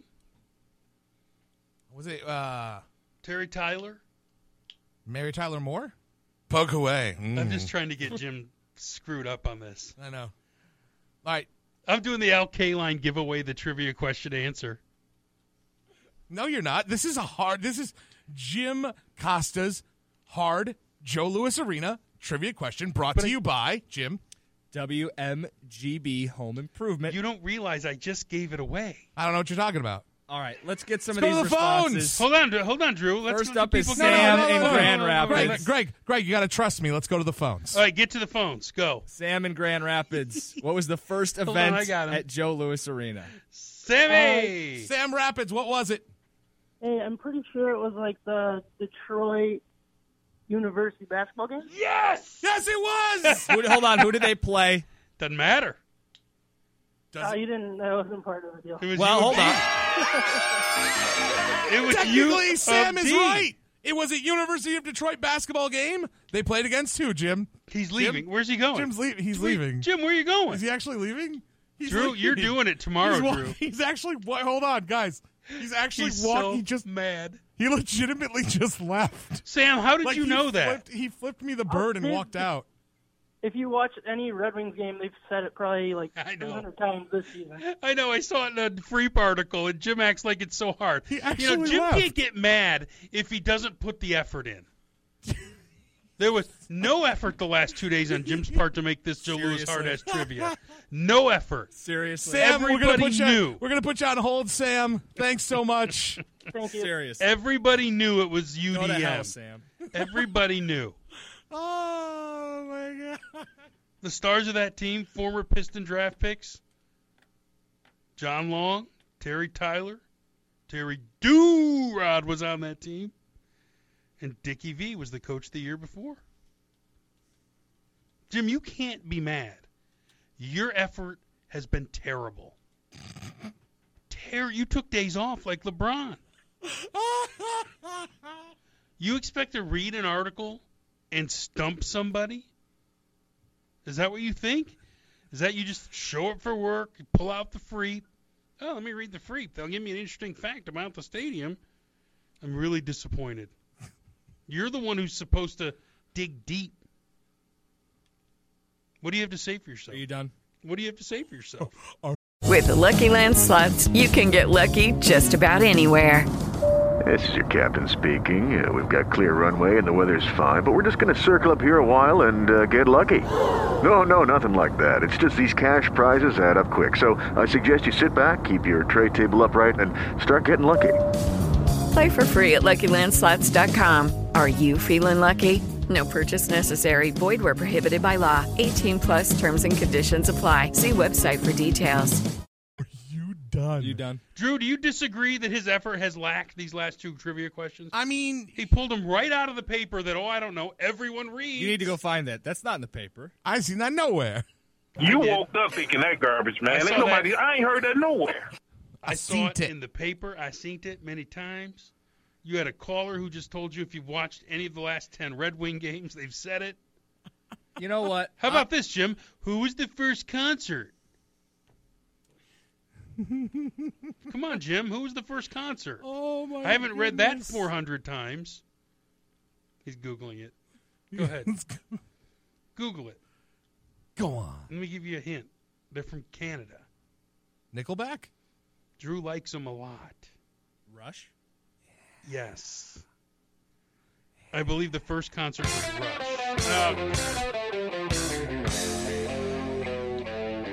Okay, so don't get mad. You didn't do the work. You know what? That's fine. I don't want this responsibility anymore. We have to take it away. You've lost it. I don't want it.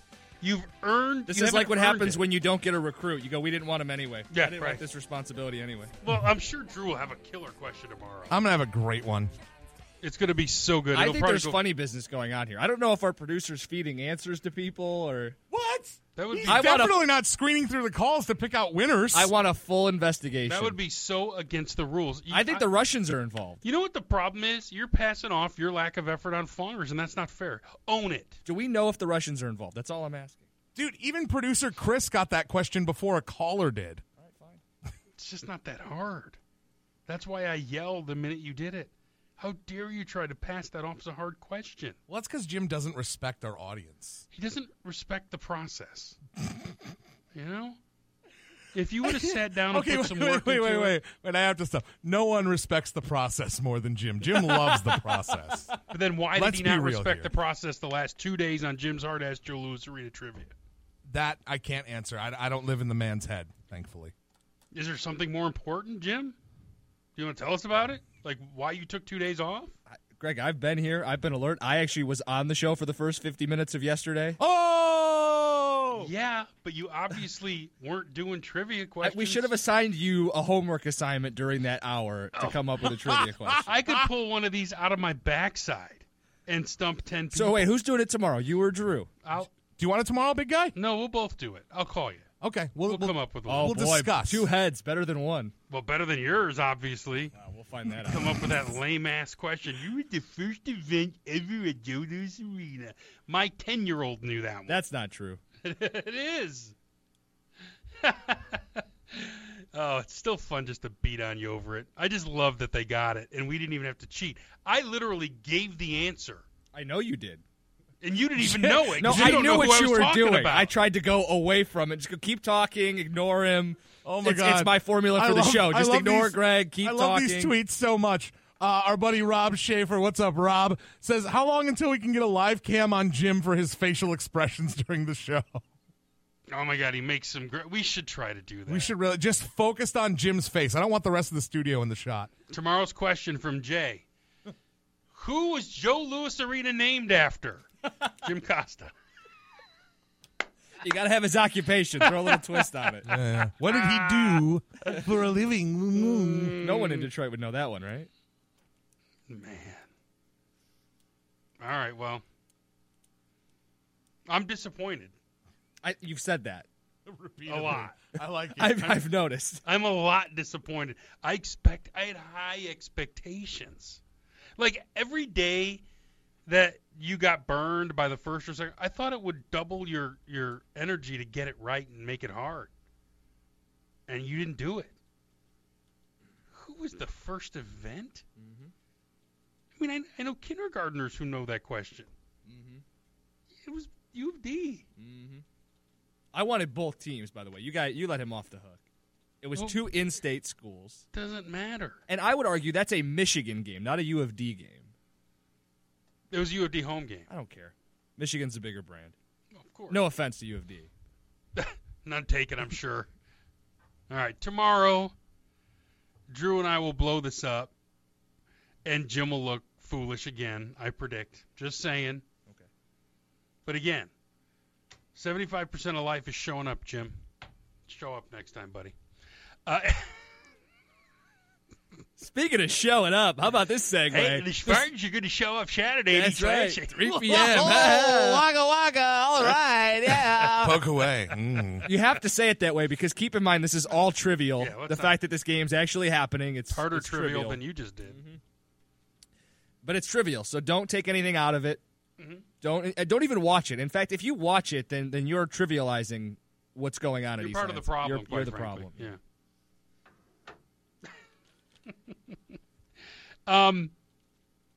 So, can we talk about the quarterback? Can we? Are we allowed? We can. I don't know if Coach D can, but I think we can. Why don't you respect the investigation, Greg? I know. I hate to sound like I don't care about the victims. It's like you can't walk and chew gum at the same time. Right, well, listen. Keeping in mind that there is an investigation, there is also a football game on Saturday. Right, they're choosing to play it, so I think we should at least be talking about it. Sure. What the hell do you want to see in this game? I want to see him lose. You taking green or you taking white? I want them both to lose. 0-0 tie. Both quarterbacks hurt. I want to see him go 3-9. Oh, there it is. Oh, did I do that, Drew? I'm so sorry. Final score, green 9, white 3.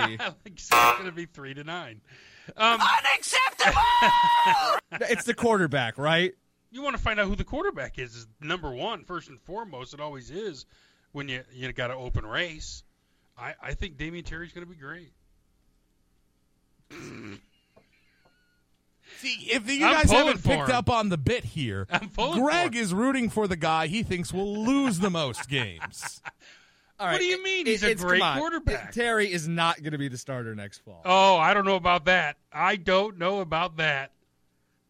think it comes down to Lewerke and DeWeaver, right? Drew, Spartan guy, am I right? Is that what this comes down to? It's Lewerke. I think it's Lewerke. I don't even think it's a hesitation yet. I agree. I think Lewerke, while he may have struggled a little bit last season, showed progress. He shows promise.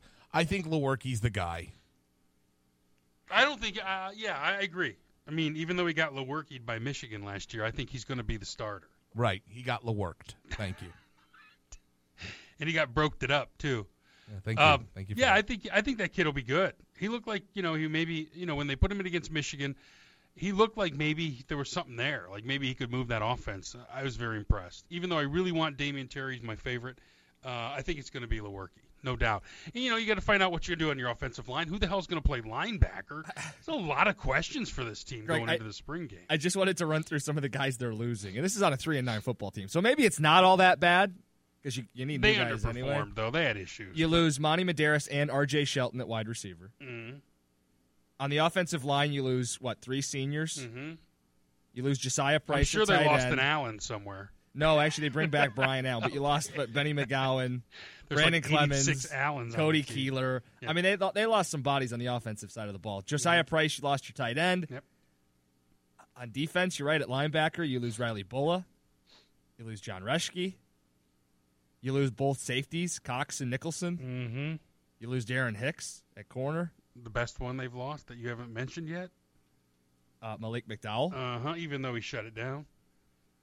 And the other end, who's supposed to be somebody, is Demetrius Cooper, and he's the one that's spit on the meter maid. But is it possible they're going to be worse? I mean, I didn't realize the losses were that drastic. I knew they were losing players. But I always say this when it comes to returning starters. Are you bringing back good starters? And I would say the same thing for starters that you're losing. Are you losing good starters? On defense, they're losing good starters. Bulla, Reschke, Nicholson. McDowell, those are good players. On offense, I think they're losing good offensive linemen. I wouldn't worry about the quarterback. The wide receivers, I think, are filled. They got wide receivers who can step in. And the running game's fine. So, yeah, defense is where it's going to hurt. I mean, they're losing the core of that defense. And that's been their identity under Mark D'Antonio. That's why they won the Rose Bowl. That's why they won 3 Big Ten titles. It wasn't the offense. People get caught up in Kirk Cousins and Connor Cook, and they were really good quarterbacks. Yeah, well, Connor Cook was special. But again, those teams won with defense. They were never really top 25 caliber offenses. They were efficient. But Cook used to make big plays at big times. Well, he was that guy who would execute when necessary. Remember the Rutgers game where they needed that throw and he hit it. And I felt like he did that in 3 of the 4 games where they almost lost the year before, right? And he pulled their asses out of the fire a couple times. But you're right, it's the defense. They're losing a lot on defense. Good players. That would be my concern, the quarterback and all the losses on defense. Because I'm not worried about the O-line. Because Jim's quote is you can always find a fat guy who can block. I don't think I said that. But you did. You said that last year in the preseason. I might have said it as a joke. I don't remember you chuckling. You said they'll find some fat guys up front. You said that last year. I swear I didn't say that. Drew, tell him he said it. He did. I totally heard you say that. You're just saying that to make me mad, and I'm learning this slowly. You said it. Slowly. You said it. You Do did. it. It's actually funny because I had to have been saying it sarcastically because I actually believe the opposite. I think it's one of the hardest positions to develop. But I think the point you were making at the time was you felt like there were some players in their pipeline. Oh, okay. Yeah, I don't think you were saying just grab a fat guy off the street. Right, because otherwise I'd be making a lot more money and not hanging out with you losers. Why, are you insinuating state pays players? No, I'm insinuating I'm a fat guy with tons of college eligibility left. Look into it. So, yeah, I think it's going to be interesting to see the quarterback and all the losses on defense, what they can fill. Because that's a lot to fill. I mean, who's going to play those positions? We're all watching this game, right? I'm going to have it on, yeah. I want to see who's not there. And I'm going to tweet the names of every player not dressed. Is that why you're watching? Yes. That's interesting. Drew, why are you watching to see who doesn't play or to see who does play? I'm watching. Maybe we do this tomorrow. I like this as a topic. I'm watching to see who does play. I'm watching to watch the football game. Not me. I'm not sick like Jim. I'm watching it to confirm what I already think I know. So when I see the 3 players that have been told to me that aren't playing, I'm not gonna out them on Twitter, but I'm gonna list every player I don't see because I think people know who those players are, and that's gonna be the big story. What else are you really? Are you watching for something else on a 3-9 team? No offense, I'm not even taking a jab there. What else is there to see? I mean, it's a stupid spring game. I don't even watch Michigan's spring game that closely, and they're going to be good. Oh, come on. Michigan spring game, April 15th, 1 p.m., Michigan Stadium. You're a nerd. Are you going or are you going to watch it? I'll meet you there. Meet me there. Catch me outside. I'm going to watch it and then DVR it and then watch it again. You are a loser. That's what I said. He's sick. Central's is April 22nd. I won't meet you there. Yeah, see you there, Greg. I will not meet you there. Tailgate Village. Meet up. So what are you watching for? I mean, the quarterback's the easy one. But are you watching to see who's not playing or who's playing? I'm watching to see who's playing. I think you guys are nuts. I think people are going to tune in. They might have great. Is it going to be live on BTN that we know? I hope so. Because they're not showing Michigan live. If it's live on BTN, I bet you everyone's tuning in to see who's not playing. And not one of them gives a damn about Brian Lewerke. Seriously. Come on, his name's Messiah DeWeaver. But, I mean, he's a Michigan cast-off. Who cares? Oh, there it is. We didn't want him. He actually kind of didn't. Because I think it was more about philosophies than anything. Yeah. But because you have so many holes to fill on that defense, I mean, you are going to be looking like, who's a starter on the Spartan defense? That's not interesting to you? Not really. The attrition of college football? We're going to talk about this in July. So Right. And I feel like you're going to – I feel like – honestly, I feel like the spring game's a crock of crap. How dare you? I don't feel like we find anything out. Like last year, after the spring game, we didn't know who Michigan's quarterback was. Oh, I knew. No, you didn't. I said it on the radio the next day. I said, you know who looks the best? Wilton Spate. You know who's not even in it? Shane Morris. Yeah, we knew Shane Morris was, and it was always between, Spate, Malzahn, and the other guys. Morris was never playing. How's he looking up at Central, by the way? They switched the whole offense, by the way. It's going to be exciting. Just for him? Did they finally manage to hang on to an offensive coordinator? Yeah, they brought in the guy that was let go from Northern Michigan. Perfect. Yeah, it'll be really great. Yeah, wasn't he assisting a high school or something? I don't think that report is what's accurate. The difference between that and Central? His face, he gets so pissed. Well, one has some prestige to it, and the other one is Central. Just saying, the post-Cooper Rush era is going to begin in earnest on April 22nd. So I'll see you guys there. You're saying there's no difference between the Bessemer Speed Boys and Central Michigan University? Well, no, I'm saying I would actually go to a Bessemer Speed Boys game. Central's bringing back a lot of skill players on offense. There's a high school team in Northern Michigan. Their team's called the Nimrods, right? Keep an eye on Corey Willis, let me tell you. He's from Holland. He's a good player. You know who's going to be interesting to watch, Greg, is Western Michigan. Oh, that'll be great. I don't even know when their spring game is. They're going to start Little Flacco. Oh, everyone will be tuned into that. It's going to be great. It's a real really school. must-watch television. That school has football. Elevated the MAC to the next level. It's real football, Drew. It's not fake football. No, it's not fake football. It's an actual school. They play in a great stadium. Their fans show up in droves to support them. Yep. They get game day. There's not people wandering on their campus wearing, Michigan or Michigan State clothes. Right, they're not wearing stupid row the boat stuff either. Minnesota's so stupid. That's so dumb. Row the boat's the dumbest thing ever. Whoever bought into that crap? I did. Oh. But now it's so dumb. Now it's just so dumb. It's the dumbest thing ever. Row the boat. Pshaw. Give me a break, Nimrods. Rowing the boat's almost as dumb as going to Central. It's a fantastic university. Go fire up chips. Full of people who achieve great things in the world. You know, one of our bosses was explaining how he has a degree from Central, and I joked. I was like, yeah, his degree from Central is just to hire other people from Central. Oh, that's true. It happens all the time. Some of the best. All right, well, the spring game's Saturday. We're going to get our first glimpse at the new-look Spartans. I'll be watching to see who's not on the sideline. Jim and Drew will be watching to see who actually shows up and goes through practice on TV. You're going to watch practice. I want to see the depth chart, baby. We're talking about practice. He won't release one. Oh, no, but you could draw some conclusions, okay. And I'm going to draw a ton of them on that Monday. Jim's just going to be drawing. It's going to be a lot of drawings and artwork. So the walls are going to be plastered. It's going to look like a beautiful mind in here. All right. Well, we'll get a full report on Monday. Tomorrow we'll talk more about it, though, okay? Have a great night. Thanks for listening to Greg, Big Drew, and Jim. We'll see you again tomorrow right here at 3 o'clock. Thanks for listening. Have a great night. It's Greg, Big Drew, and Jim. It is Ryan here, and I have a question for you. What do you do when you win? Like, are you a fist pumper, a woohooer, a hand clapper, a high fiver? I kind of like the high five, but if you want to hone in on those winning moves, check out Chumba Casino. At ChumbaCasino.com, choose from hundreds of social casino-style games for your chance to redeem serious cash prizes. There are new game releases weekly, plus free daily bonuses, so don't wait. Start having the most fun ever at ChumbaCasino.com. No purchase necessary. VGW. Void where prohibited by law. See terms and conditions. 18+.